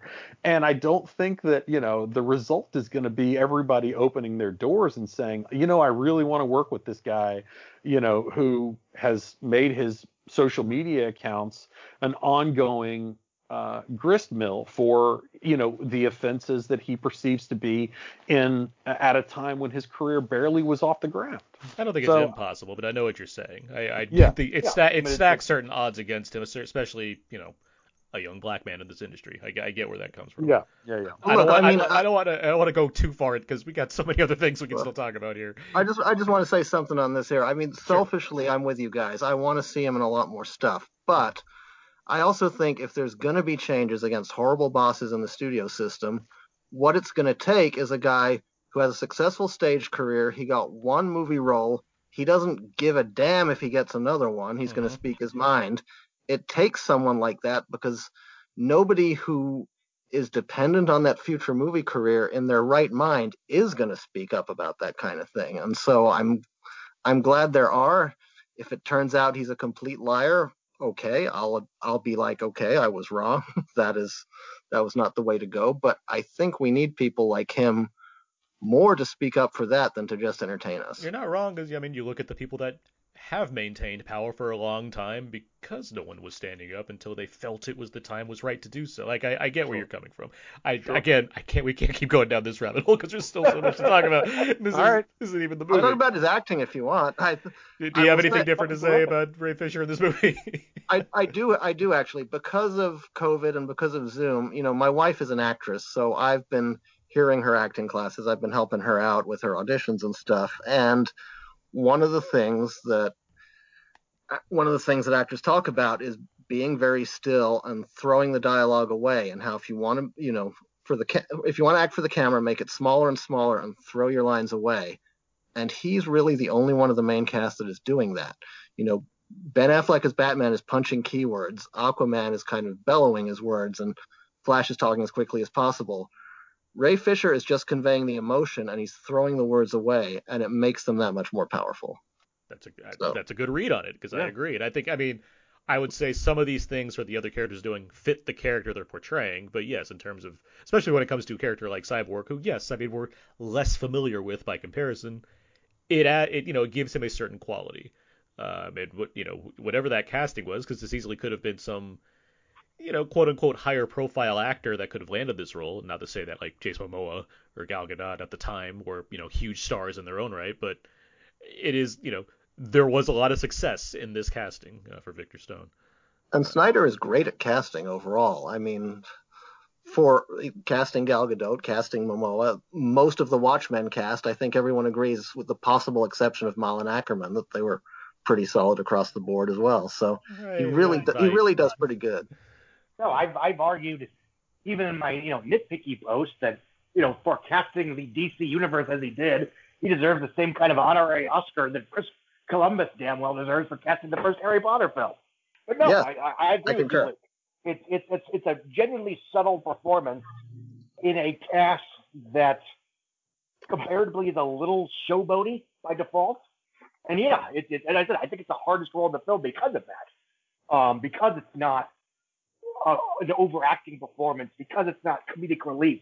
He's just the guy that's also there for most general audiences. And I'm being redundant, so I'm going to move on. To go to the other end of that spectrum, let's talk about Ezra Miller a little bit, because he is, I feel like, we've seen this performance essentially already in the other Justice League movie, but is there any new thoughts on him given the expansion of the character this time around?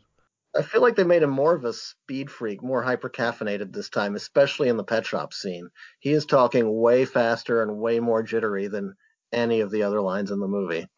And this isn't about his performance, but I think there's a real challenge with the fact that you've had two different versions of Quicksilver on screen already, doing the speed effects very differently, to still do one that's a little different. And it's a lot like the Fox Quicksilver, but it's different enough that I think they found a good niche there for that. I do like that there's considerations to be made for, it's like, well, we have a lot of fast people. How do we make that look a new way? And you're right. I don't find it destructive, but it's like, this just seems like it upsets things every time he shows up somewhere. That's the kind of impression that I get. I would say I think he's fine in the movie. It'll be interesting to see how he seems to have the luck to be able to disappear accusations against him. And I don't know enough about them to verify or refute. I'm just saying that it's interesting that, in a year particularly where there is such intensified accountability being called upon for people, that, he's kind of skirting by. I think that he's good. Again, I don't think that the story of his father is particularly interesting, and I find it's just like some of the dialogue is so weird to me. Like the whole conversation where he has with Billy Crudup, where he's like, "This guy's foot is in the door." I'm like, "Are you guys like speaking a foreign language?" I'm like, "You have not heard the phrase, 'This guy has his foot in the door'?" Like it's just these really strange things. Another example where the Whedon cut is edited for clarity. Yeah, I will say I think that I think I think he obviously has a unique element to his superpower. I do think one of the problems also with this movie is that it sort of flattens a lot of the superpowers between all the characters, because clearly Wonder Woman can move really fast and Superman can move really fast. And so it's like all these people who are basically doing kind of the same thing to some extent. And it's like, the fact that I would say that I don't feel like they are able to consistently spotlight how those are different, because if you have a scene where Wonder Woman is moving her arms so fast she can block every bullet, that to me is pretty much the same thing as what the Flash is doing later on in the movie, even though it finally goes to that level that showcases what makes his powers that much more unique or whatever. But I thought I liked him fine as a character. I thought, I think the only problem is that you end up, maybe this is the trade-off of Whedon, which is that Whedon wants all the characters to be funny, maybe even when they shouldn't be, as opposed to having a character like his that kind of has to shoulder the responsibility of being all the funny in the movie, And I think that that's kind of like an unfair responsibility. I mean, I don't think that it makes the character bad. I just think that it's like kind of an unfair responsibility for that character to bring the levity to a movie that is, again, very heavy and dour. Well, I mean, I think it's a way for Snyder to rely on the fact that, yes, my Batman v Superman movie was going to be dour. That's the way I designed it. Now I'm making this movie, and just by nature of having the Flash involved, it's going to be lighter because of that. Beyond like various interactions that naturally will, develop a little humor, having a character that literally jolts energy into this film, I mean, it's a good excuse as far as how to give this thing more of an opportunity to give audiences something to laugh at, as opposed to just sticking with the dourness all the time. Not that that's a complete deal breaker, but I mean, it's the Justice League. You gotta have a little fun in here, right? No, and I like that he seems to be a very specific personality. Whether or not he's on the spectrum. And yeah, I like he's Jewish. Representation, yay. I like him. I like, again, as someone that's always whining about how they take a bunch of generic, vaguely handsome white guys and try to make them the next Tom Cruise. I like the somewhat quirky guys like Ezra Miller and Eddie Redmayne, regardless of whether I like Dane all DeHaan. of their films or all of. Yeah, by default, yes. Whether or not I like each of their performances or each of their movies, I do like a certain, he is eccentric, he is quirky, and I think he is different enough from, and I always mess up the order of this man's name. Is it Grant Gustav or is it Gustav Grant? Grant Gustin. Grant Gustin. Thank you. Yes. Whose name is Gustav? Okay, go on, Scott. Sorry. Yeah. I've been messing that up for 8 years. Not only is he very different from him, but frankly, he seems like the kind of guy that would get along with him, which we kind of saw very briefly in last year's Crisis on Infinite Earth, miniseries. Now, can he shoulder an entire movie as that character? I don't know. But frankly, I think to the extent that they're making it into Flashpoint, he might not have to. I was gonna say, fortunately, we're in that movie. Yeah. It's I'm playing Batman and Superman. There you go. Yeah, we can cut me out. I know who isn't playing Batman in that movie because he's not in any movies anymore. Let's move. Jesus, all these characters. Jason Momoa's fine. Jason Momoa, I underserved comparatively, especially considering retroactively. I'm interested in how he plays, given that, well, if this movie were to come out, which it did come out, but if this version of this movie were to come out, before we had a solo movie with him, how does that work? Because this movie obviously offers us more context of who he is at this point in time, even though it rubs up against the continuity of James Wan's Aquaman, which includes obviously the speech bubbles, which are wonderful. Accents, apparently. Amber Heard has like an accent as Mara now. And, she has two different ones. She's Irish in the epilogue and English in the. Yeah, I noticed that too, right? It's kind of changed again. And more wigs. Like Willem Dafoe's like, I'm letting the hair out for this movie. Like that was just where he kind of tied it ironic that all the films, of all the films before and after, Aquaman, the one that made $1.1 billion, is the one whose continuity is most in conflict with this film. Yeah. The other ones can kind of coexist. Sorry, I interrupted. Carry on. Well, as far as Momoa goes, like, yeah, it coexists enough. I mean, Carrie Fisher in the Star Wars trilogy, she has an English accent in the first film, and now they've retconned it as, she was mocking Grand Moff Tarkin by doing a fake English accent. No. Is she English in that? I thought it was more like that North Atlantic thing, like Cary Grant does. Darth Vader, only you could be so bold. No, I think Jason Momoa, by default, has the smallest impact of anyone in this picture. Next to Henry which again, Cavill. I find that very funny in retrospect, but whatever. Of its own accord, it's fine. Well, especially because at this point, well, how does that work? Like, he was getting his own film, but he didn't have it yet. But I mean, this film spends so much time with Cyborg, so it's like there's just nothing. Is it because Momoa's like his personality, like just his general presence, like it kind of explains itself? Like, do you really need much more of this guy to like get who Aquaman is? I think that's a fair point. Yeah. I think his machismo. Yeah, I think the character speaks for itself. Which, I mean, that's that's a nutshell for this movie. It's like, well, if we can have one character that speaks for itself, why can't other characters speak for themselves? Like, I'm not saying we don't need more of this stuff. At the same time, it's like, spending a lot of time trying to learn what Cyborg does, where Aquaman just arrives on the scene. It's like, he's in this epic storm, and he's standing on the boat, and the shot looks really cool, and then he goes and drops a guy off, gets a beer on him, and then walks back out, removes his shirt for some reason. Did he have a shirt coming in? Did he just get it from somewhere? I don't understand. And then just leaves. He's like, all right, I get that guy. Like, that's visual storytelling at its most minimalist for a movie like this, which is like, and he throws the bottle into the water, by the way, too. Yeah, so he's polluting. Yeah. Anna pointed that out. For she's like, he's littering in the ocean. That's the thing he protects. Maybe he's refilling it. He's gonna drink the salt water later. Well, he's leaving shirts everywhere, so I assume he just figures he can find a bottle again too in the same spot. Todd, any other thoughts? Do you have any additional thoughts on Momoa in this movie?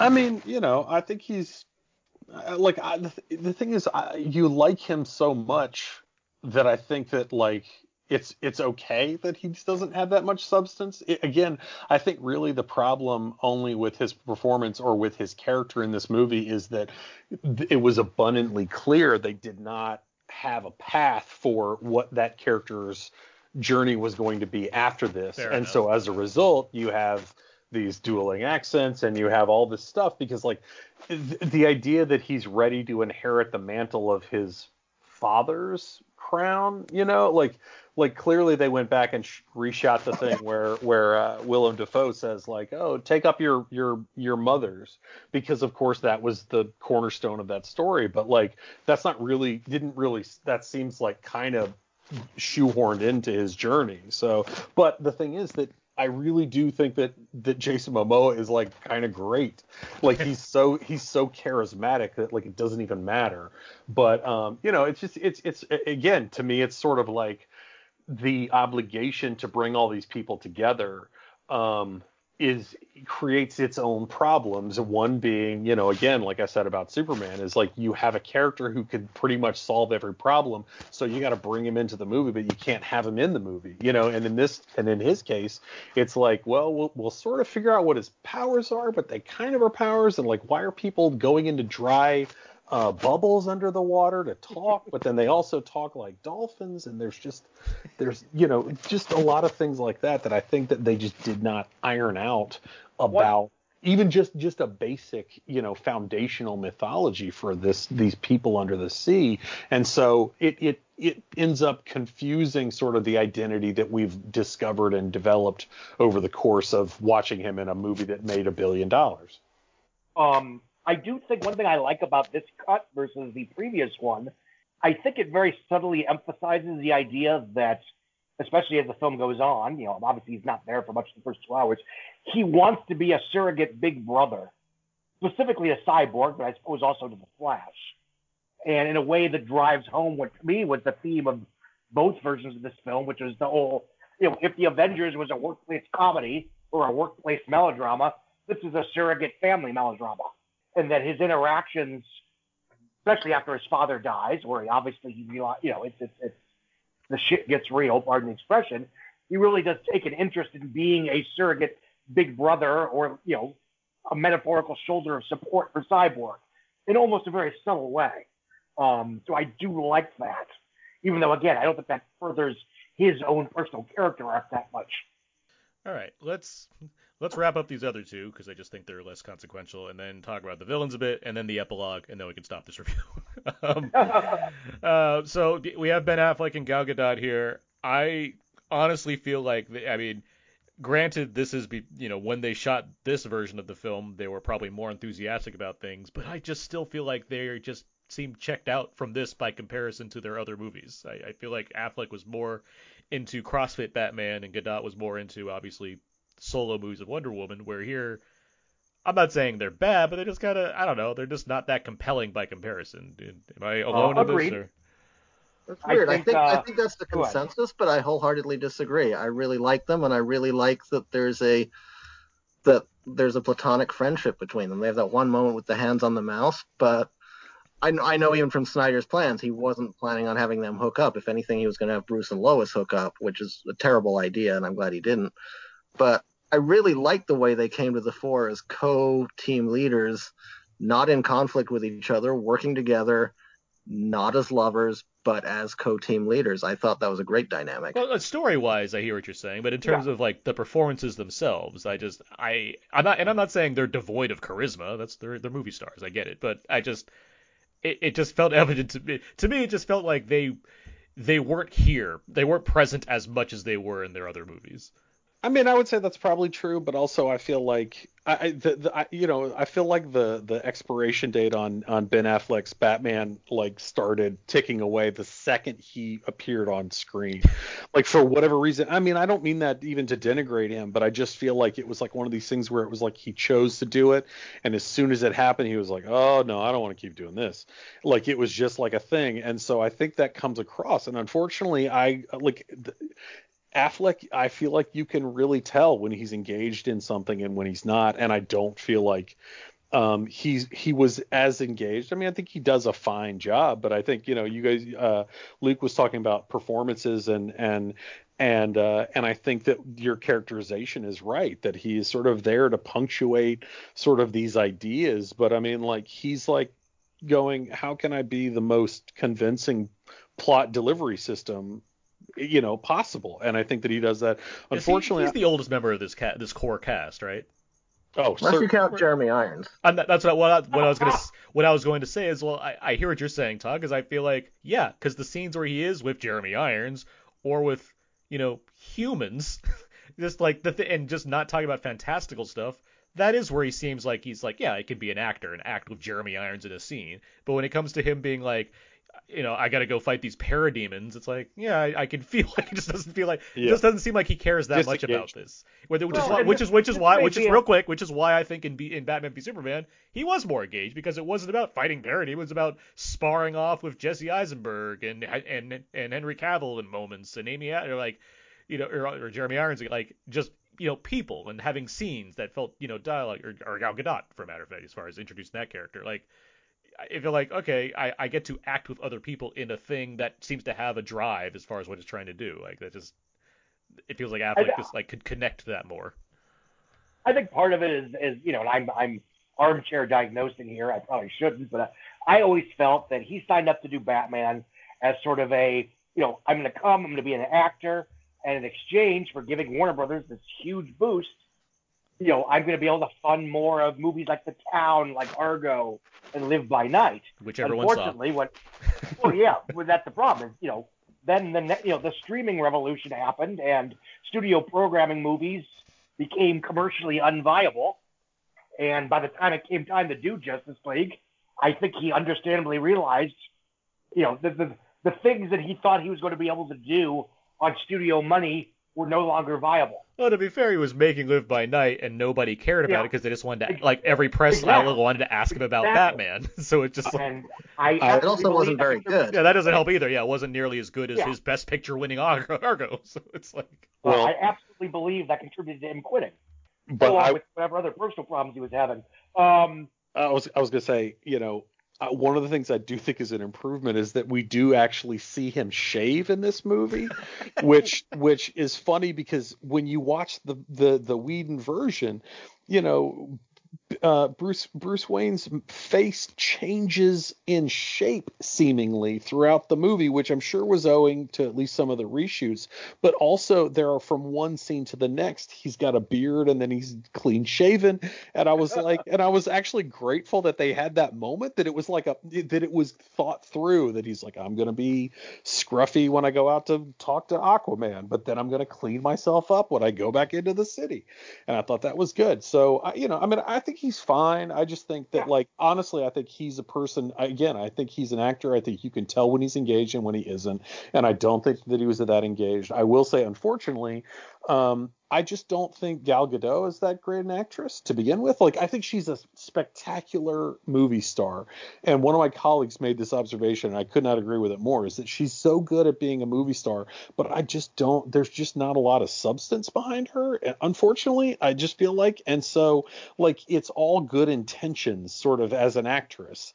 And so, like when you have that moment, and this is maybe why I struggle so much with that superhero scene where they all fight Superman, is that she's like sort of going like, no, Kal-El, like, we're your friends.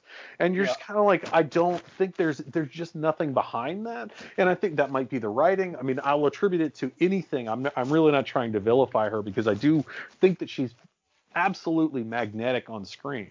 But I also just feel like there's sort of a bit of a black hole of depth behind there, where you're just kind of like, okay, well, it's wonderful that she says to a little girl after she rescues these people, you can be anything you want to be. I think, but I was like, I just think there's like so many missing pieces to the character that she lacks the substance as an actor to bring in there. So, and again, I think this goes back to what we were talking about earlier when I was talking about sort of the idea of just there's so much time on screen. It's like, okay, her mom has been like, oh, I hope that Diana sees this flame that we did. But I'm just like, has she literally never been back to Themyscira? Well, she's not allowed to go back to Themyscira. Is that right? Yeah. I mean, she because she left, she like can't go back. Like, that's the thing. That's a rule, damn it. But I just, it's interesting because I I guess I didn't know that, but also I'm just sort of like, so now she just has to be out in the world and she can never see her family again. I mean, that'd be weird if she didn't go back and she could, right? I mean, like, why would she not go back to Themyscira? Like, yeah, she's not allowed. Like, that's well, I mean, the thing is that the fact that these people are ageless and that they live eternally is such a hard thing for me to understand in this world. And you can back that up to Wonder Woman 1984 and to other things and all that kind of stuff. But you just sort of like, when I think that there are things like that it's not just a matter of there not being dialogue about them. I think that she is like, well, I'm just here to be the best visual Wonder Woman that I possibly can be. And I think that she's very good, and I think that she has a very kind and compassionate presence on screen, which is good for that character. But I also just don't, it's like there just doesn't seem to be a whole lot ticking behind the eyes for me. And it reminds me of a Hayden Christensen in the Star Wars prequels, specifically Revenge of the Sith, in which a fantastic physical presence, both physical attractiveness and just general engrossing screen presence, a strong physical actor, but isn't that great with the spoken word. And to a certain extent, that's okay, because as you said, it's her job to be a visual representation of Wonder Woman. And whether or not she could pull off a dramatic monologue is less important. Although I think that was more apparent, obviously, in Wonder Woman 84, where she didn't have a bunch of character actors, pitching in. Chris Pine and David Thewlis and etc. Danny Houston. The other thing with Ben Affleck, I think he's fine in this film. And this may be my own subjective whatever. I always think that Batman looks ridiculous in the Justice League. It's just by default of you've got a guy that can run faster than the speed of light, Scott, Wonder Woman, the sea dude, Scott, and you've got a guy that's dressed like a bat. Did you watch that last battle? He grabbed a gun and shot parademons. I mean, it's basically the same thing. There's always a scene, and it happens in Batman v Superman, and it happens in Justice League, where like he does something very minuscule in comparison to everybody else, and the camera pans to him, and he has this dumb look on his face. It's like, I am helping, and I don't know how you get around that. But I do think that's part of why, for me at least, Affleck isn't as strong in these two Justice League movies as he was in Dawn of Justice. Along with everything that you're saying, Eric, because you're absolutely right. He's acting against people rather than things. Well, if you get Justice League written by someone really well, Batman is the smartest guy in the room, and he's 10 steps ahead of everyone else. That's the other thing, yeah. Which this movie doesn't necessarily convey. It's more that he's just a leader and supplying the resources, which is more of a Tony Stark thing. Yeah, it's more, yeah. Yeah, Everyone says the good points, and he's like, okay, so how about this? Like, it's like, well, yeah, we all just kind of need. That's what Jeremy Irons is basically doing here. It's like, which is fine. He's Alfred, but at the same time, it's like, yeah, give Batman some time to be the smartest man in the world. Like, I get that. That's exactly right, Luke, as far as how you can effectively utilize him on this team. I do like how everybody treats Alfred like the cool grandpa that he is. Well, look, I mean, if you saw Jeremy Irons being like an engineer dressed as he is in this movie, you'd be like that too. I mean, where are you gonna Absolutely. like, Very relatable. I'd say, I mean, what is there to say about Henry Cavill? Like, does he have more than 4 lines of dialogue in this movie? I mean, it's like, I don't think he's. I mean, here's a question. Beyond, like, I guess the black suit thing, which people like, which goes unexplained here, so good for the fans that got to get that. It's just an extra suit in the ship. That's all. I guess That's the only explanation. it's just like I'm just trying to picture like an audience, like a general audience watching. It's like, why did he not wear the Superman suit? Like, all right, because he's sad. yeah. So there you go. Yeah, I'm sure there'll be a proper soundtrack choice for that one too. But because like the Joss Whedon stuff obviously affected this performance because it gave him the chance to be a version of Superman that people generally recognize. Do you miss any of that element from this movie? Yes. No. Well, fair enough. For me, he is more of a symbolic representation than a character. And that's not even necessarily a criticism, because he got to be a character in the 2 other films. And theoretically, this was going to lead to other Justice League movies where he would get to be, a full-blooded Clark Kent again. But I think in this movie, I did miss a little of the super dickery from the Whedon cut. Even if it was arguably grafted on by studio mandate or whatever, it was still kind of that, yeah, he was more jovial, but he was still kind of a good-natured schmuck. Luke, you say no. Why? I didn't feel anything was missing. I like this portrayal fine. I don't need kids to interview him on a cell phone or whatever. Well, that stuff was bullshit. But I mean, just in terms of him having anything to say, like in this final battle where he just shows up. Or even for him to say, do you bleed? And then at the end, Batman's like, yeah, I'm bleeding. I didn't need that either. I agree with Scott that he is a symbol. He is a symbol of lost hope, and I like that aspect that it was represent. Again, I feel like it perhaps accidentally represented the post-COVID world where we are looking for that hope to be resurrected and feel like it's gone. But I don't think he would have become. I don't think if you're hearing what Zack Snyder's talking about in his future plans, he wouldn't have become that good Clark Kent again. He was going to become evil Superman almost immediately, which I'm interested to see, and I might get with you guys and say that might not be the right choice if that was what they had done. We may never know, or they may change their minds. Who knows? I mean, I don't know. Are we going to start talking about the epilogue already, or we're getting there in a second. Oh, well, that's part of his performance. So we might as well. I mean, he's fine. I mean, I would say I don't think he does enough to. I mean, that fight scene.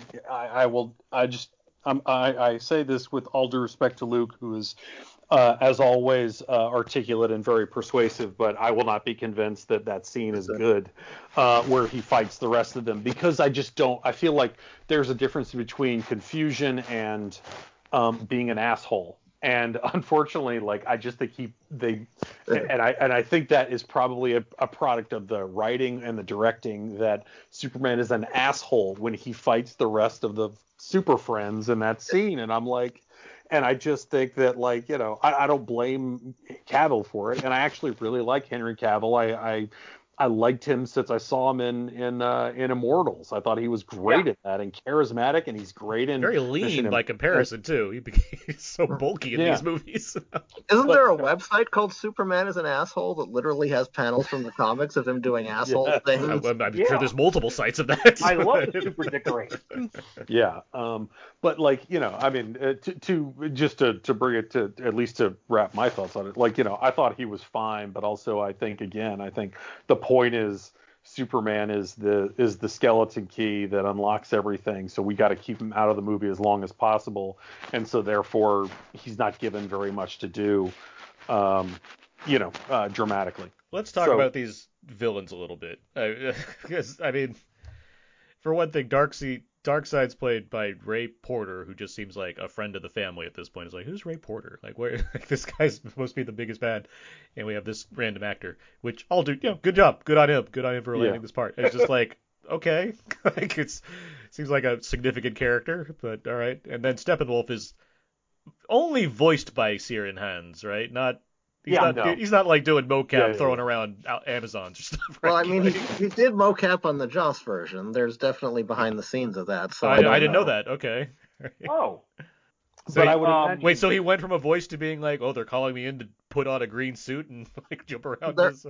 In the DVD extras, yes, there are pictures of him in the mocap suit. Interesting. But I would imagine that probably was more for facial stuff than it was for what the character does, right? I mean, well, I know they did. If Ray Winstone could be Beowulf, I mean, Ciaran Hinds. They have a whole section where they talk about forcing the perspective because he's larger. So, if you have the DVD, as I do, because I reviewed it at some point, you can take a look at the behind the scenes of like the sewer fight, and they show you him. I'm not denying this. I just didn't know it, but it's interesting.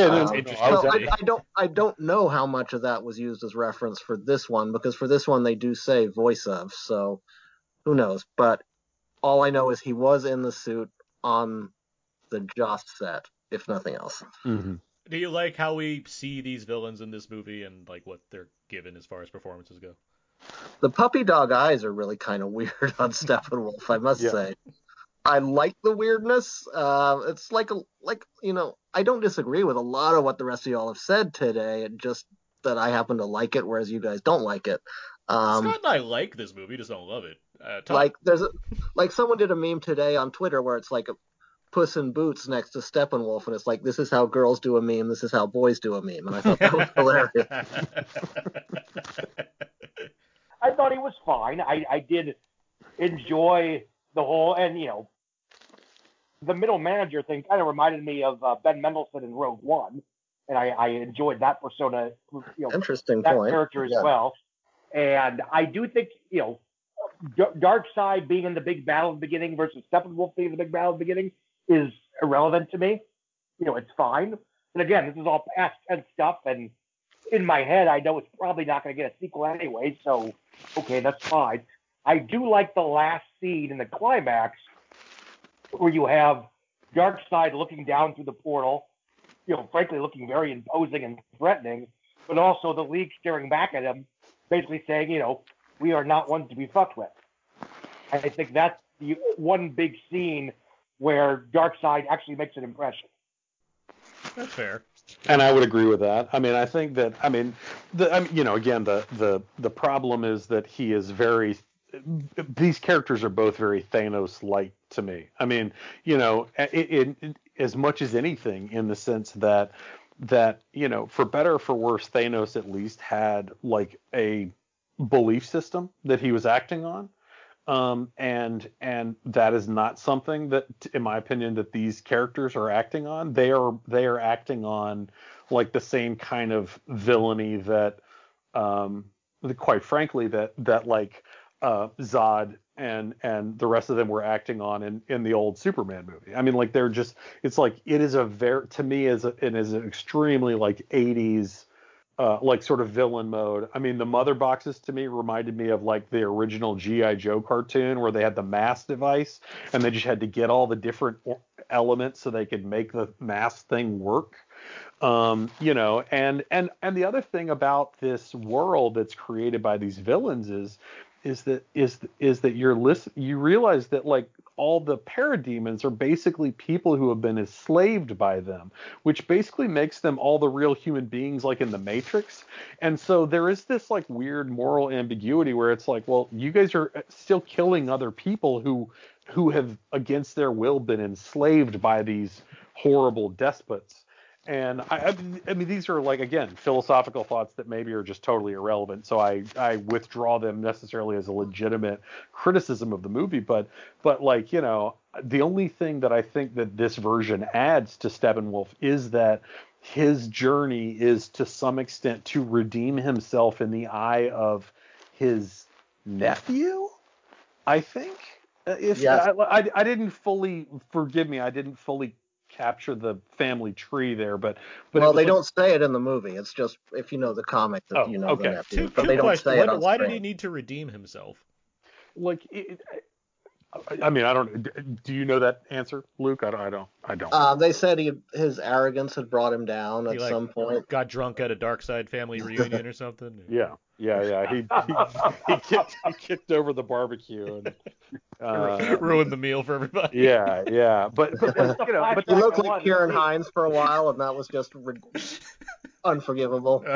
But I mean, it's just it's the costume is his figure, the physical embodiment of him is like a hat on a hat on a hat. I mean, just like this ridiculous armor, and shiny. And the thing is, some of the imagery again was fascinating. Like when the sort of explosive volcanic tentacles went up into the sky, I was like, that's actually a really neat image. But also, you create a villain whose face again looks like a pug. And so it's not menacing. It's not, you don't buy it. It's not, and so Kieran Hines is a fantastic actor. And, I do think they were able to work in some degree of his motivation, but it's fascinating to me that they had this whole thing where he's like, well, Darkseid said you had to enslave 500,000 worlds in order to make up for your barbecue incident. and I'm like 500,000. I'm like, how long does it normally take? Beef. I'm like, but also it would be one thing, it's like, well, clearly you guys had this fight in the past. So did you not know Earth was still the place that you needed to go with this situation? It's, and so there's all this stuff again to me that undermines the stakes.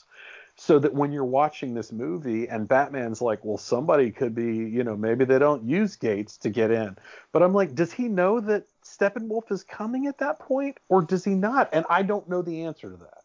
And I don't think the movie really communicates it either, because Wonder Woman gives him an answer, but he's clearly been on a path trying to assemble the Justice League for a while. There's a real passiveness to this, given the fact that, he just boom tunes in and suddenly he's a threat. And it's like, wait, so Batman knew there was something coming, but when? And he spent a lot of time doing.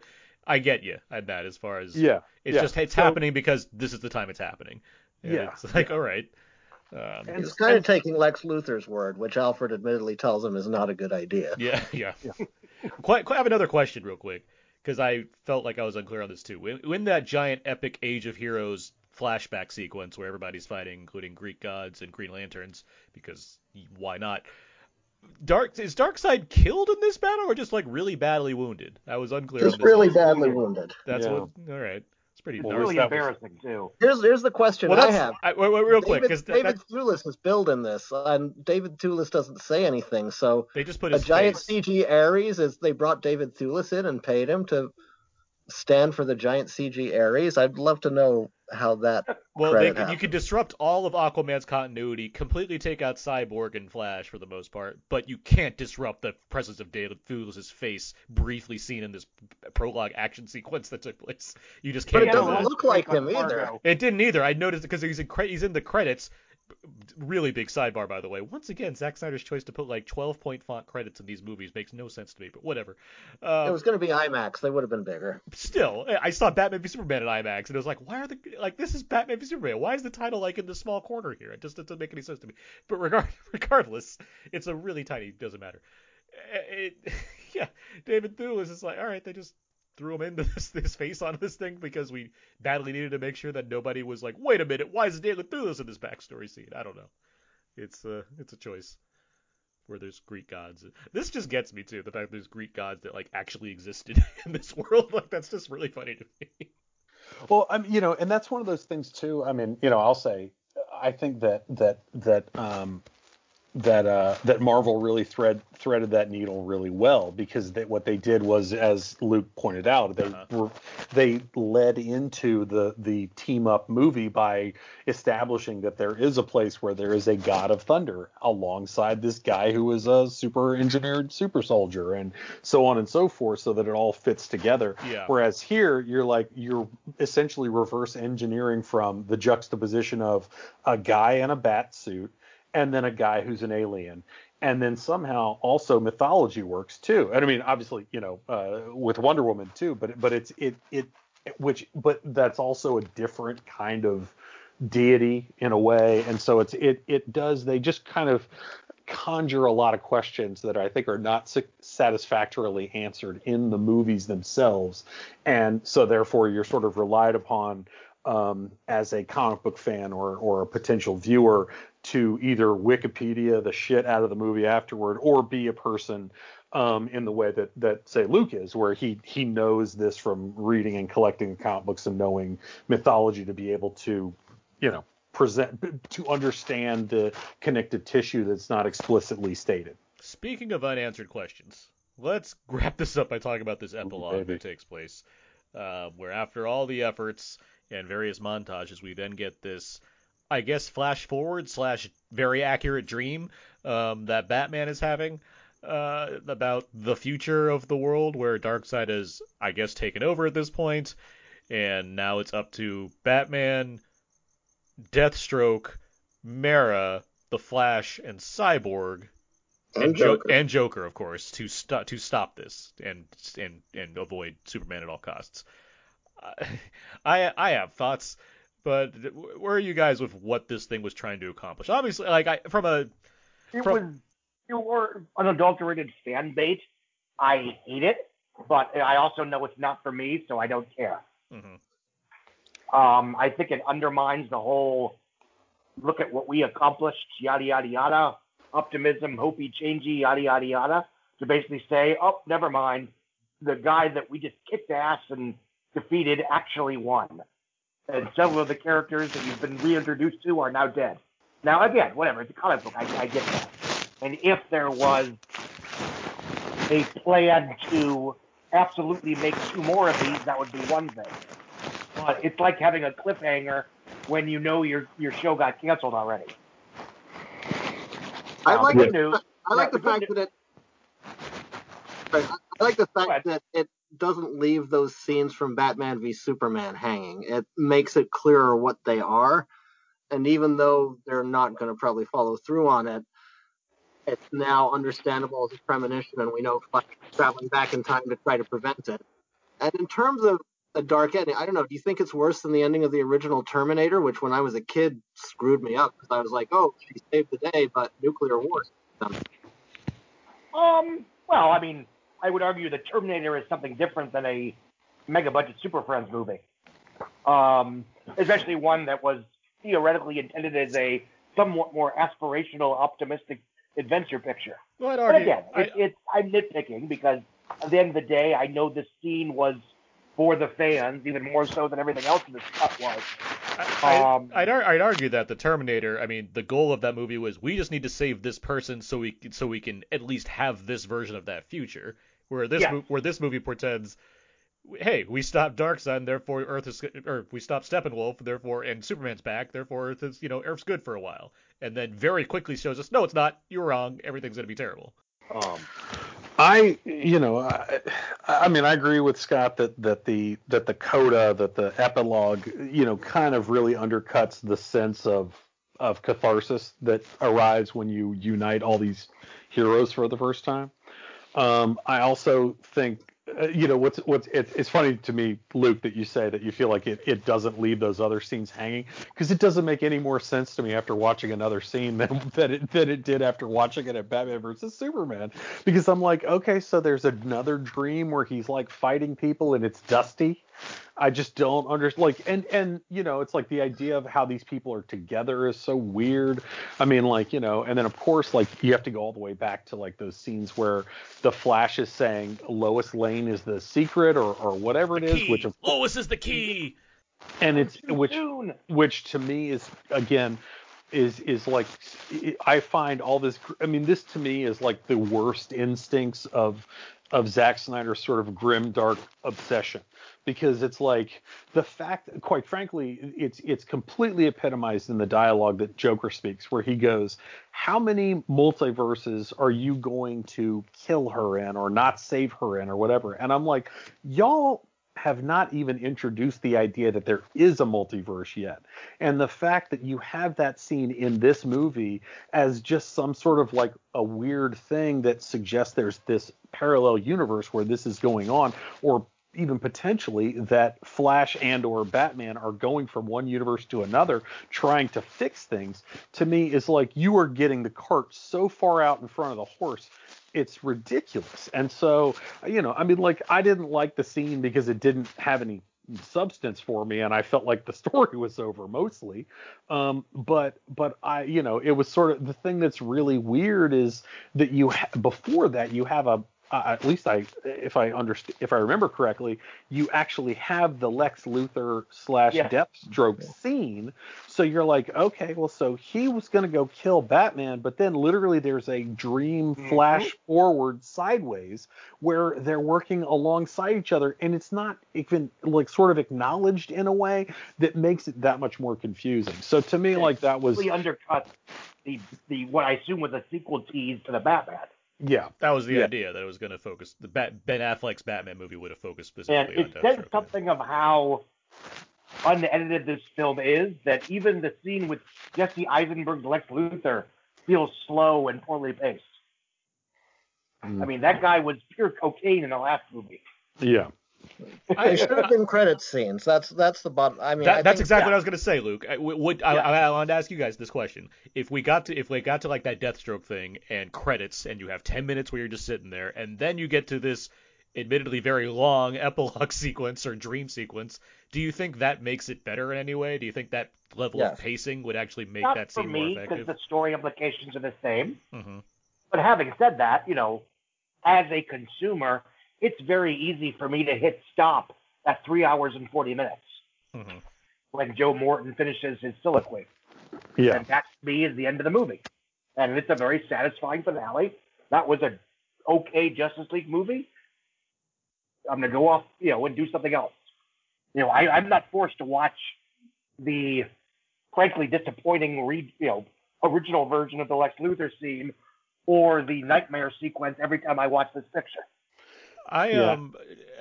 Sorry, go Todd. Sorry. Oh, I was just gonna say, I don't think that I would feel any differently necessarily. I mean, like I think that Scott's right on the money, and that you can't put a scene like that after the end at the end credits of a 4-hour movie. But I think that, but I definitely just think that I didn't know what any of that shit meant when I watched it in the first movie when there were these dream flashback things. And to me, it's like indulgent fan service at the expense of coherent storytelling in the present. Because it's not like, well, this is just an introduction of something that's a taste. This is like just prompting question after question after question that certainly I feel like now we know will never ever be revisited, but certainly at the time it was like, what does this have to do with anything that we're watching right now? And it would be one thing, I mean, and who knows, I mean, Luke, you might know better than I do, if these dream sequences somehow beautifully came back and in that way where you're like, oh wow, like even that scene where like the four of them.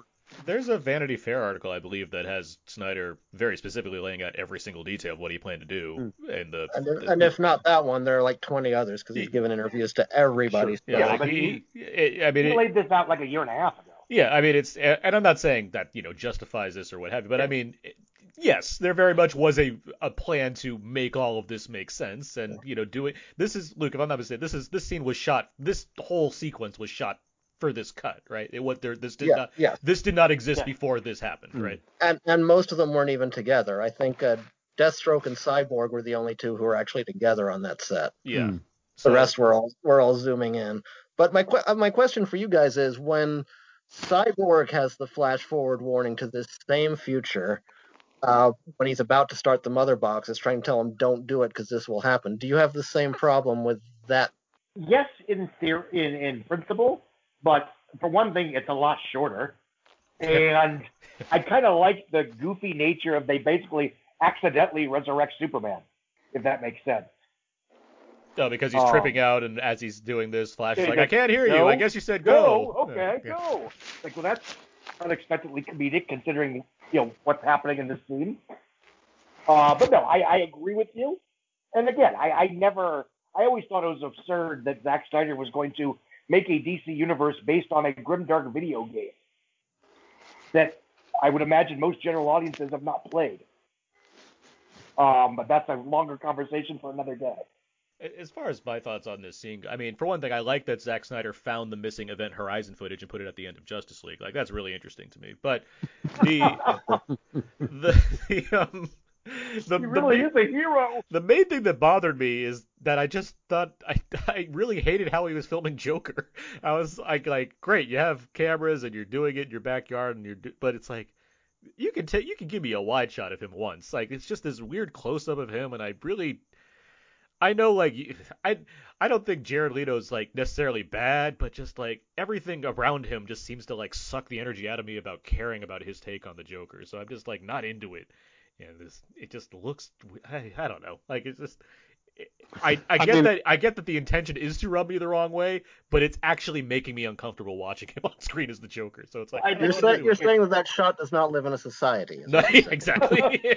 I think the scene is just as leisurely paced as everything else in the movie, which is strange. It goes on and on. It's just him, like, which is strange because it's original footage. So theoretically, he could have, it wasn't just a matter of this is all footage that's now very near and dear to me, and I want to give my fans every damn thing I've got of it, which I think is the sentiment that pervades a lot of the previous 225 minutes or so.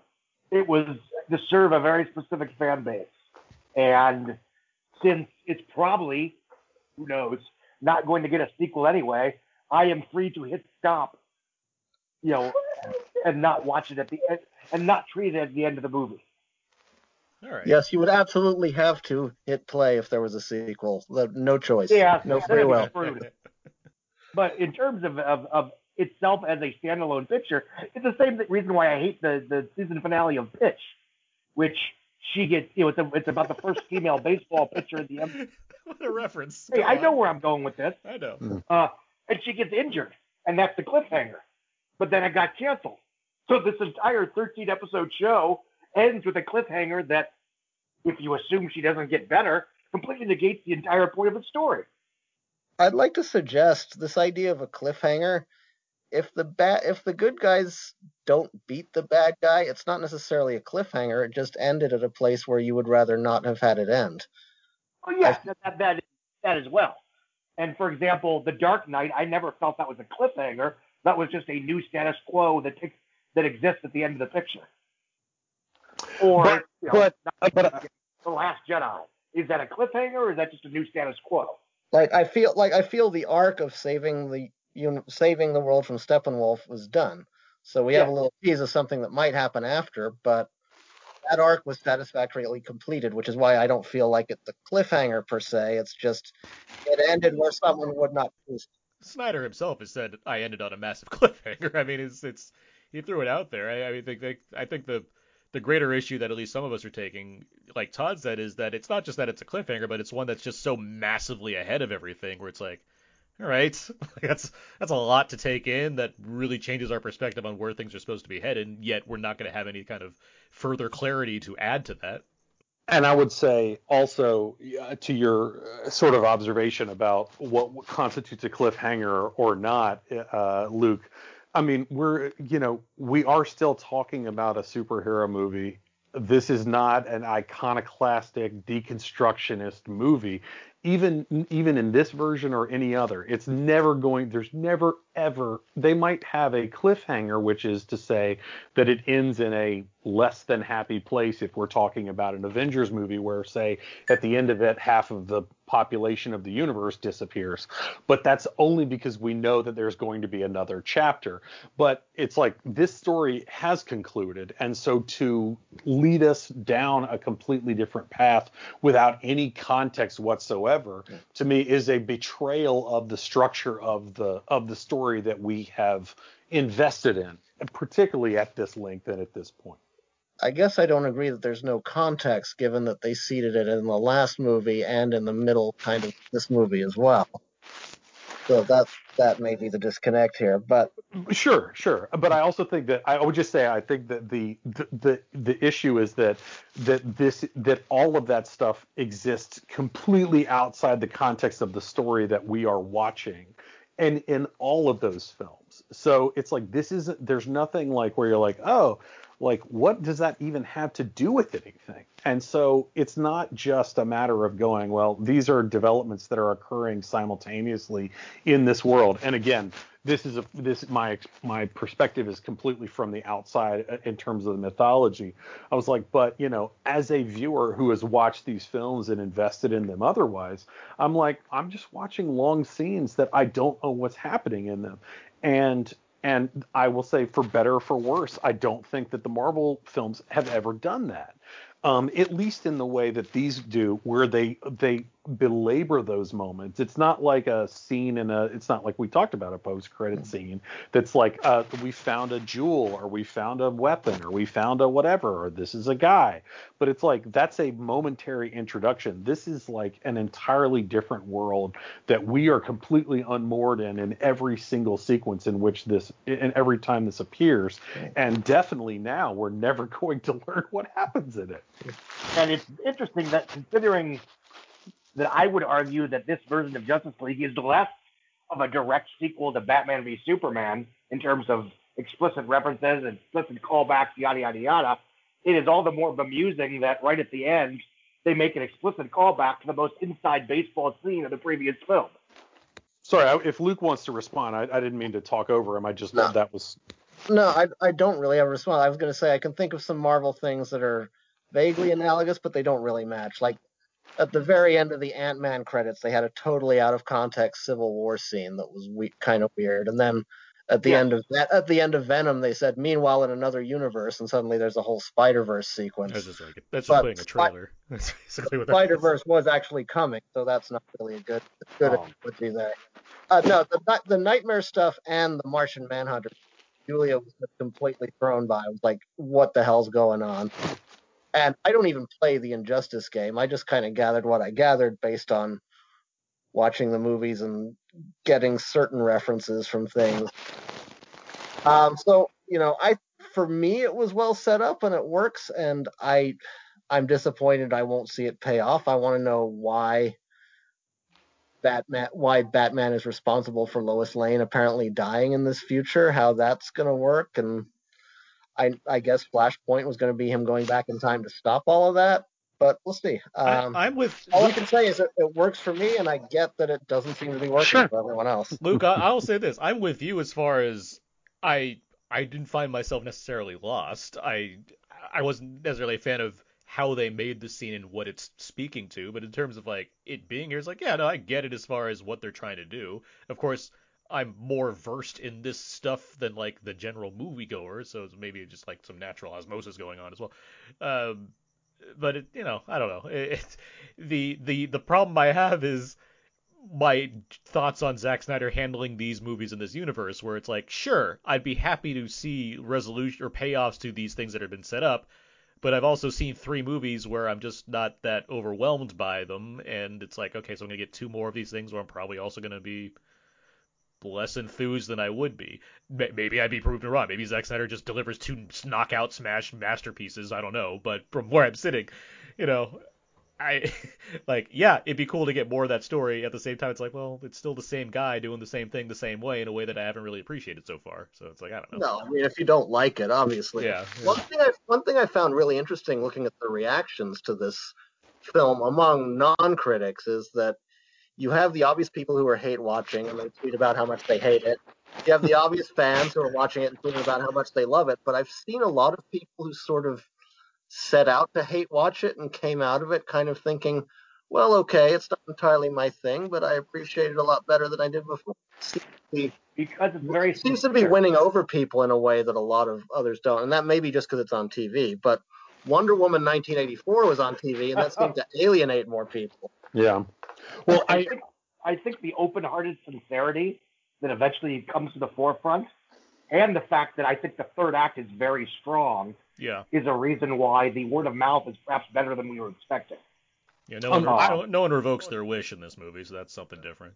Well, yeah, and I would say, I mean, I would maybe attribute it to, I mean, I certainly would attribute it to the sincerity of Zack Snyder's effort, but I also think, A lack of event films. Well, no, what I was going to say was I think that I don't think this movie can be separated from the tragedy that Zack Snyder experienced. And I think that he seeded it with that. And I say that not as I don't think he did that in a craven or an opportunistic way. I think he did it because it was a cathartic experience for him.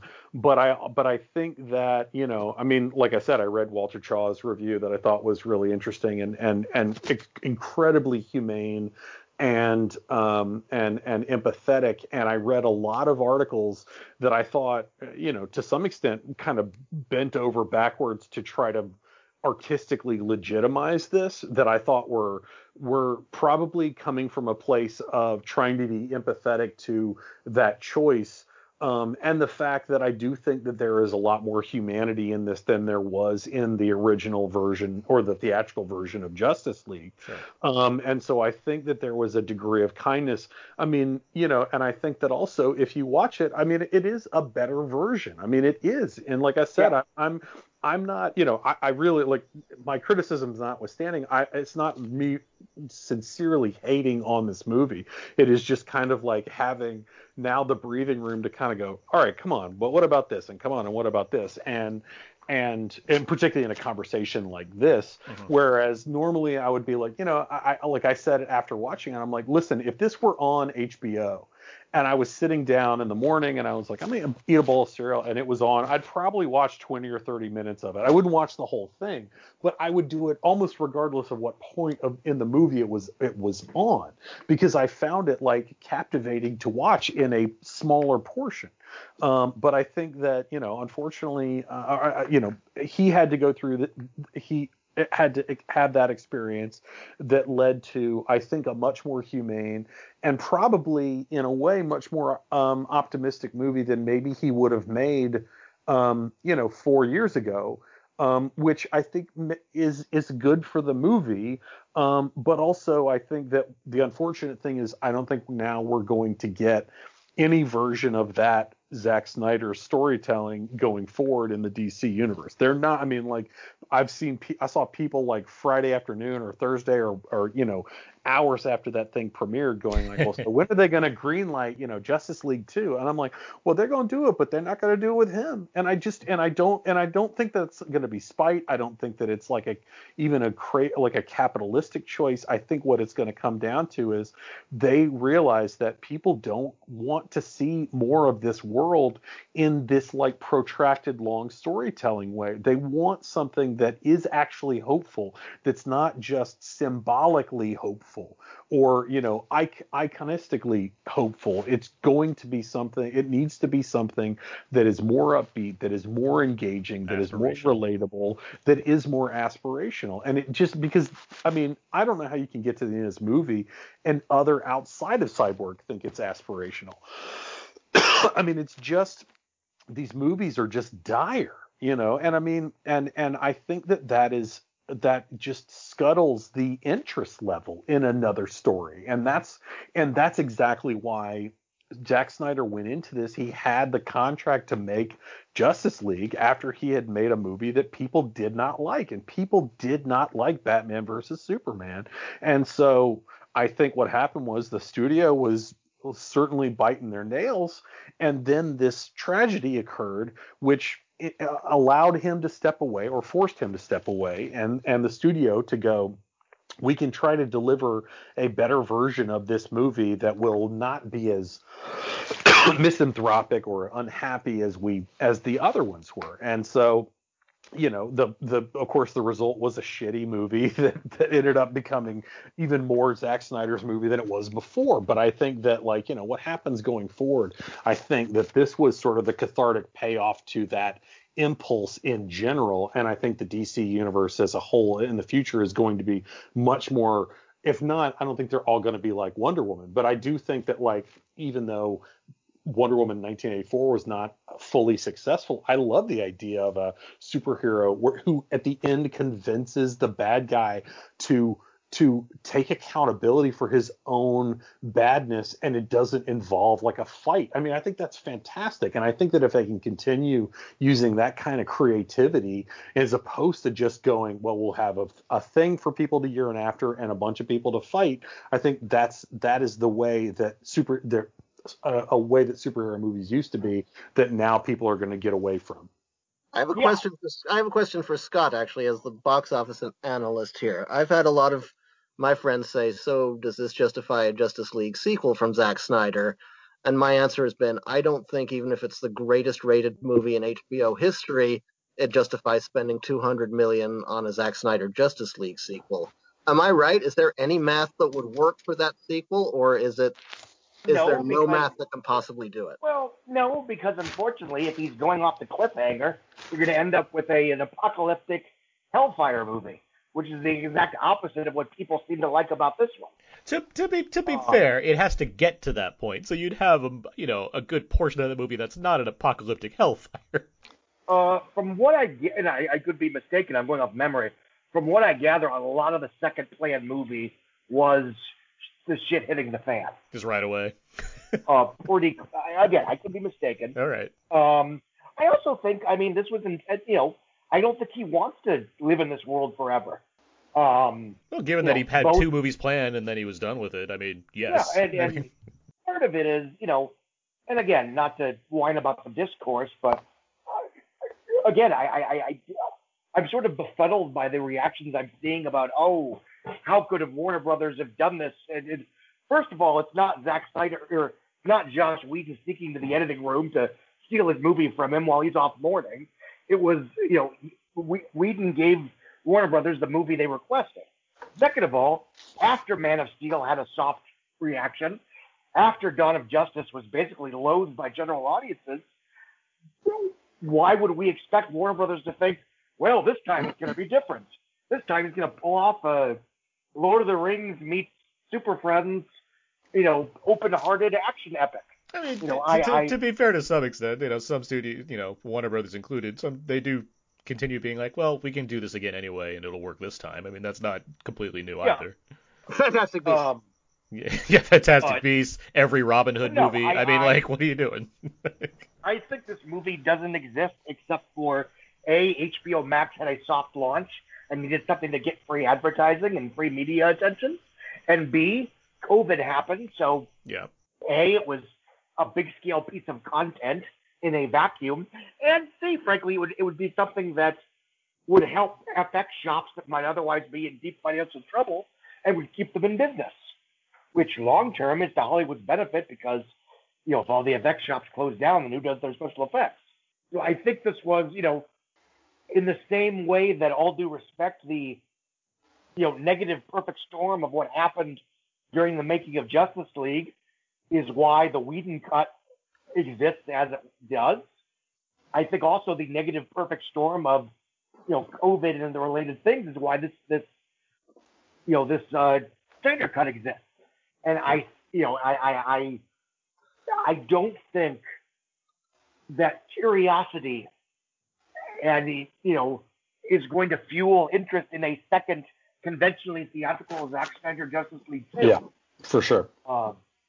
Do I think that in a few years they make another Justice League movie? Maybe it's the Injustice Gang versus the Super Friends and Wonder Woman, Aquaman, Shazam, maybe Superman, maybe some Batman, and, Black Adam or whatever, if he's not still a bad guy. And that is financially viable, sure, why not? But I think this specific... someone has to stop Jesse Eisenberg. Exactly. I do think that this particular Injustice Gods Among Us version of the DC Universe has run its course. And I think this cut existing the way it did was both due to circumstance and because, at that time, DC Films was kicking ass with Wonder Woman, Shazam, Aquaman, and Joker. Like, fine, we'll give them a Snyder cut as a treat. Any other final thoughts on Zack Snyder's Justice League? We've talked a long time on this movie. I like Scott's final word, honestly. I don't know if I have more to add to that. No.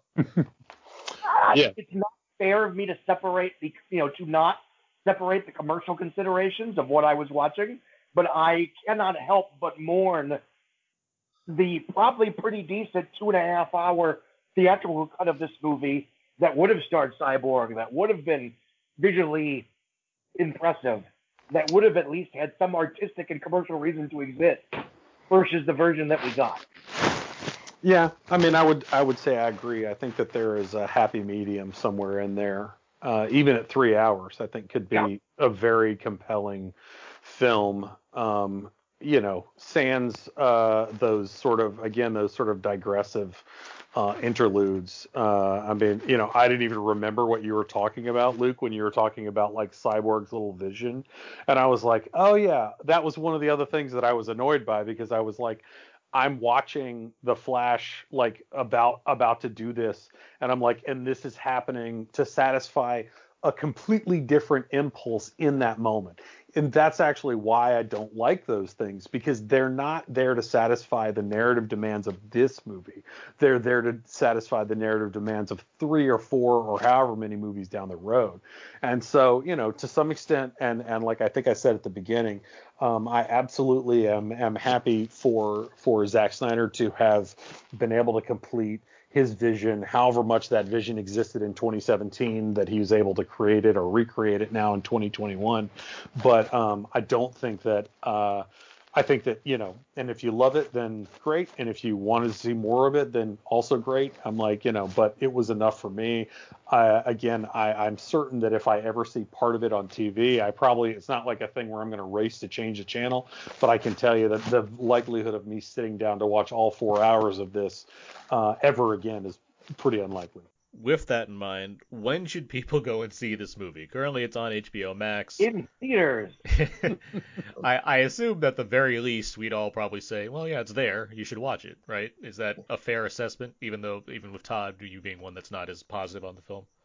I would assume they'd have seen it already, probably. That too, if they're but even thinking about it. So, yesterday, how about that?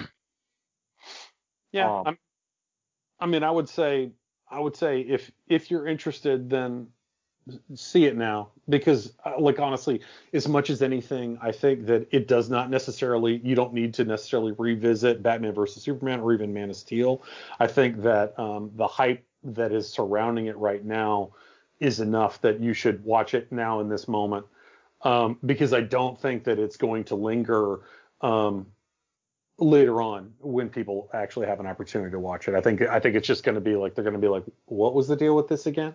I mean, I really do think that's the way it's going to be. So I think that watching it now, and on a large screen is the best and soonest way you should see it. Scott? On the biggest screen you can find. If it ever comes to IMAX, I will certainly seriously consider checking it out again, because clearly that's the way it was supposed to be seen. And I do think, I'm not going to ramble again. Yes, it's fun. Thanks. I enjoyed it. I think it ends very well, and see it on the biggest screen you can. Yeah, I don't disagree with what any of you were saying. I mean, yeah, it's there to be seen, and Jen probably already was. So, I mean, you probably already got on that train. That said, yes, as a curiosity at the very least, there's plenty of here to, want to be able to watch, as far as seeing what this version of the film would be, given all of the drama surrounding the theatrical version, let alone the drama leading up to the actual completion of this version. It's like, yeah, I'd want to see what that is, so here it is. And then, yes, also, like what you said, Todd, it's like the half-life on this thing, beyond the superfans and the people that will bemoan restoring the Snyderverse for the next several years or whatever they do.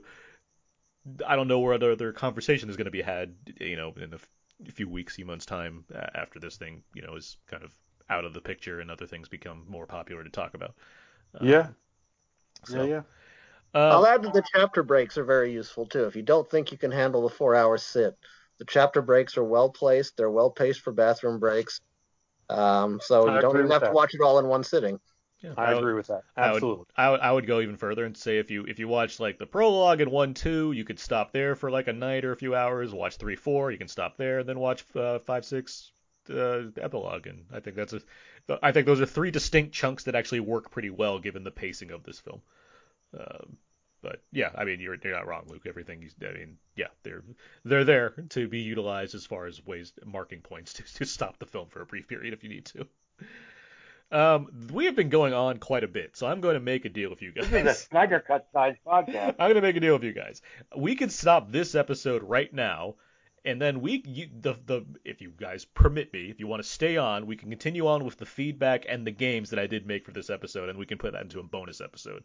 Are you guys willing to stay on for a little bit longer to do that? Or how much longer are we talking about? Maybe half an hour at most. Yeah. Okay. So I'm going to wrap this one up now for the audience that's listening. So where can people find more of your guys' work? Luke Thompson, where can people find more of you online? Filmsgonewild.com, Cinegods, that's Cinegods.com, and superherohype.com. Just search for any articles with my byline. Scott Mendelson. Forbes.com, the ticket booth, same old, same old. Todd Gilchrist. In whattowatch.com, the pages of Fangoria, and hopefully, if their site comes back, on their website as well. I've been doing this for a while, so I'll just give it a little bit of a plug. But on Fridays at usually around 5:30 p.m. Pacific time, I've been having Instagram live sessions where I go through my record collection. Me and my wife will play music and share. She works for a wine company, and so we'll drink wine and listen to music and just connect, and people can comment and make requests and do all kinds of things, and so you can do that. And my Instagram is Best Dressed Todd, and so please, you can watch some of the old ones that are still up, and but by all means, please join us on Fridays, because it's always just a fun opportunity, particularly right now in the post Zack Snyder's Justice League pandemic wasteland that Luke so eloquently describes. It's to me a great opportunity to connect with people. So I'd love to have more people check it out just for fun. Very cool. You can find me at YSBlue, We Live Entertainment, the code is Zeke, my personal blog, where everything I do ends up over there. I'm on Twitter at AaronsPS4. You can find this podcast everywhere you can find podcasts, but feel free to find us on iTunes and give us a rating review. That would be great. Thank you, Scott, Luke, and Todd, for this lengthy review of Zack Snyder's Justice League. Very happy to talk to you guys about the film. And yes, for the listeners, I hope you enjoyed that, and if you do want to hear your feedback, because you guys sent it in, and hear us play some games, there will be a bonus episode coming as well to fulfill the rest of what we had in store for this week's show. So until next time, so long, and goodbye.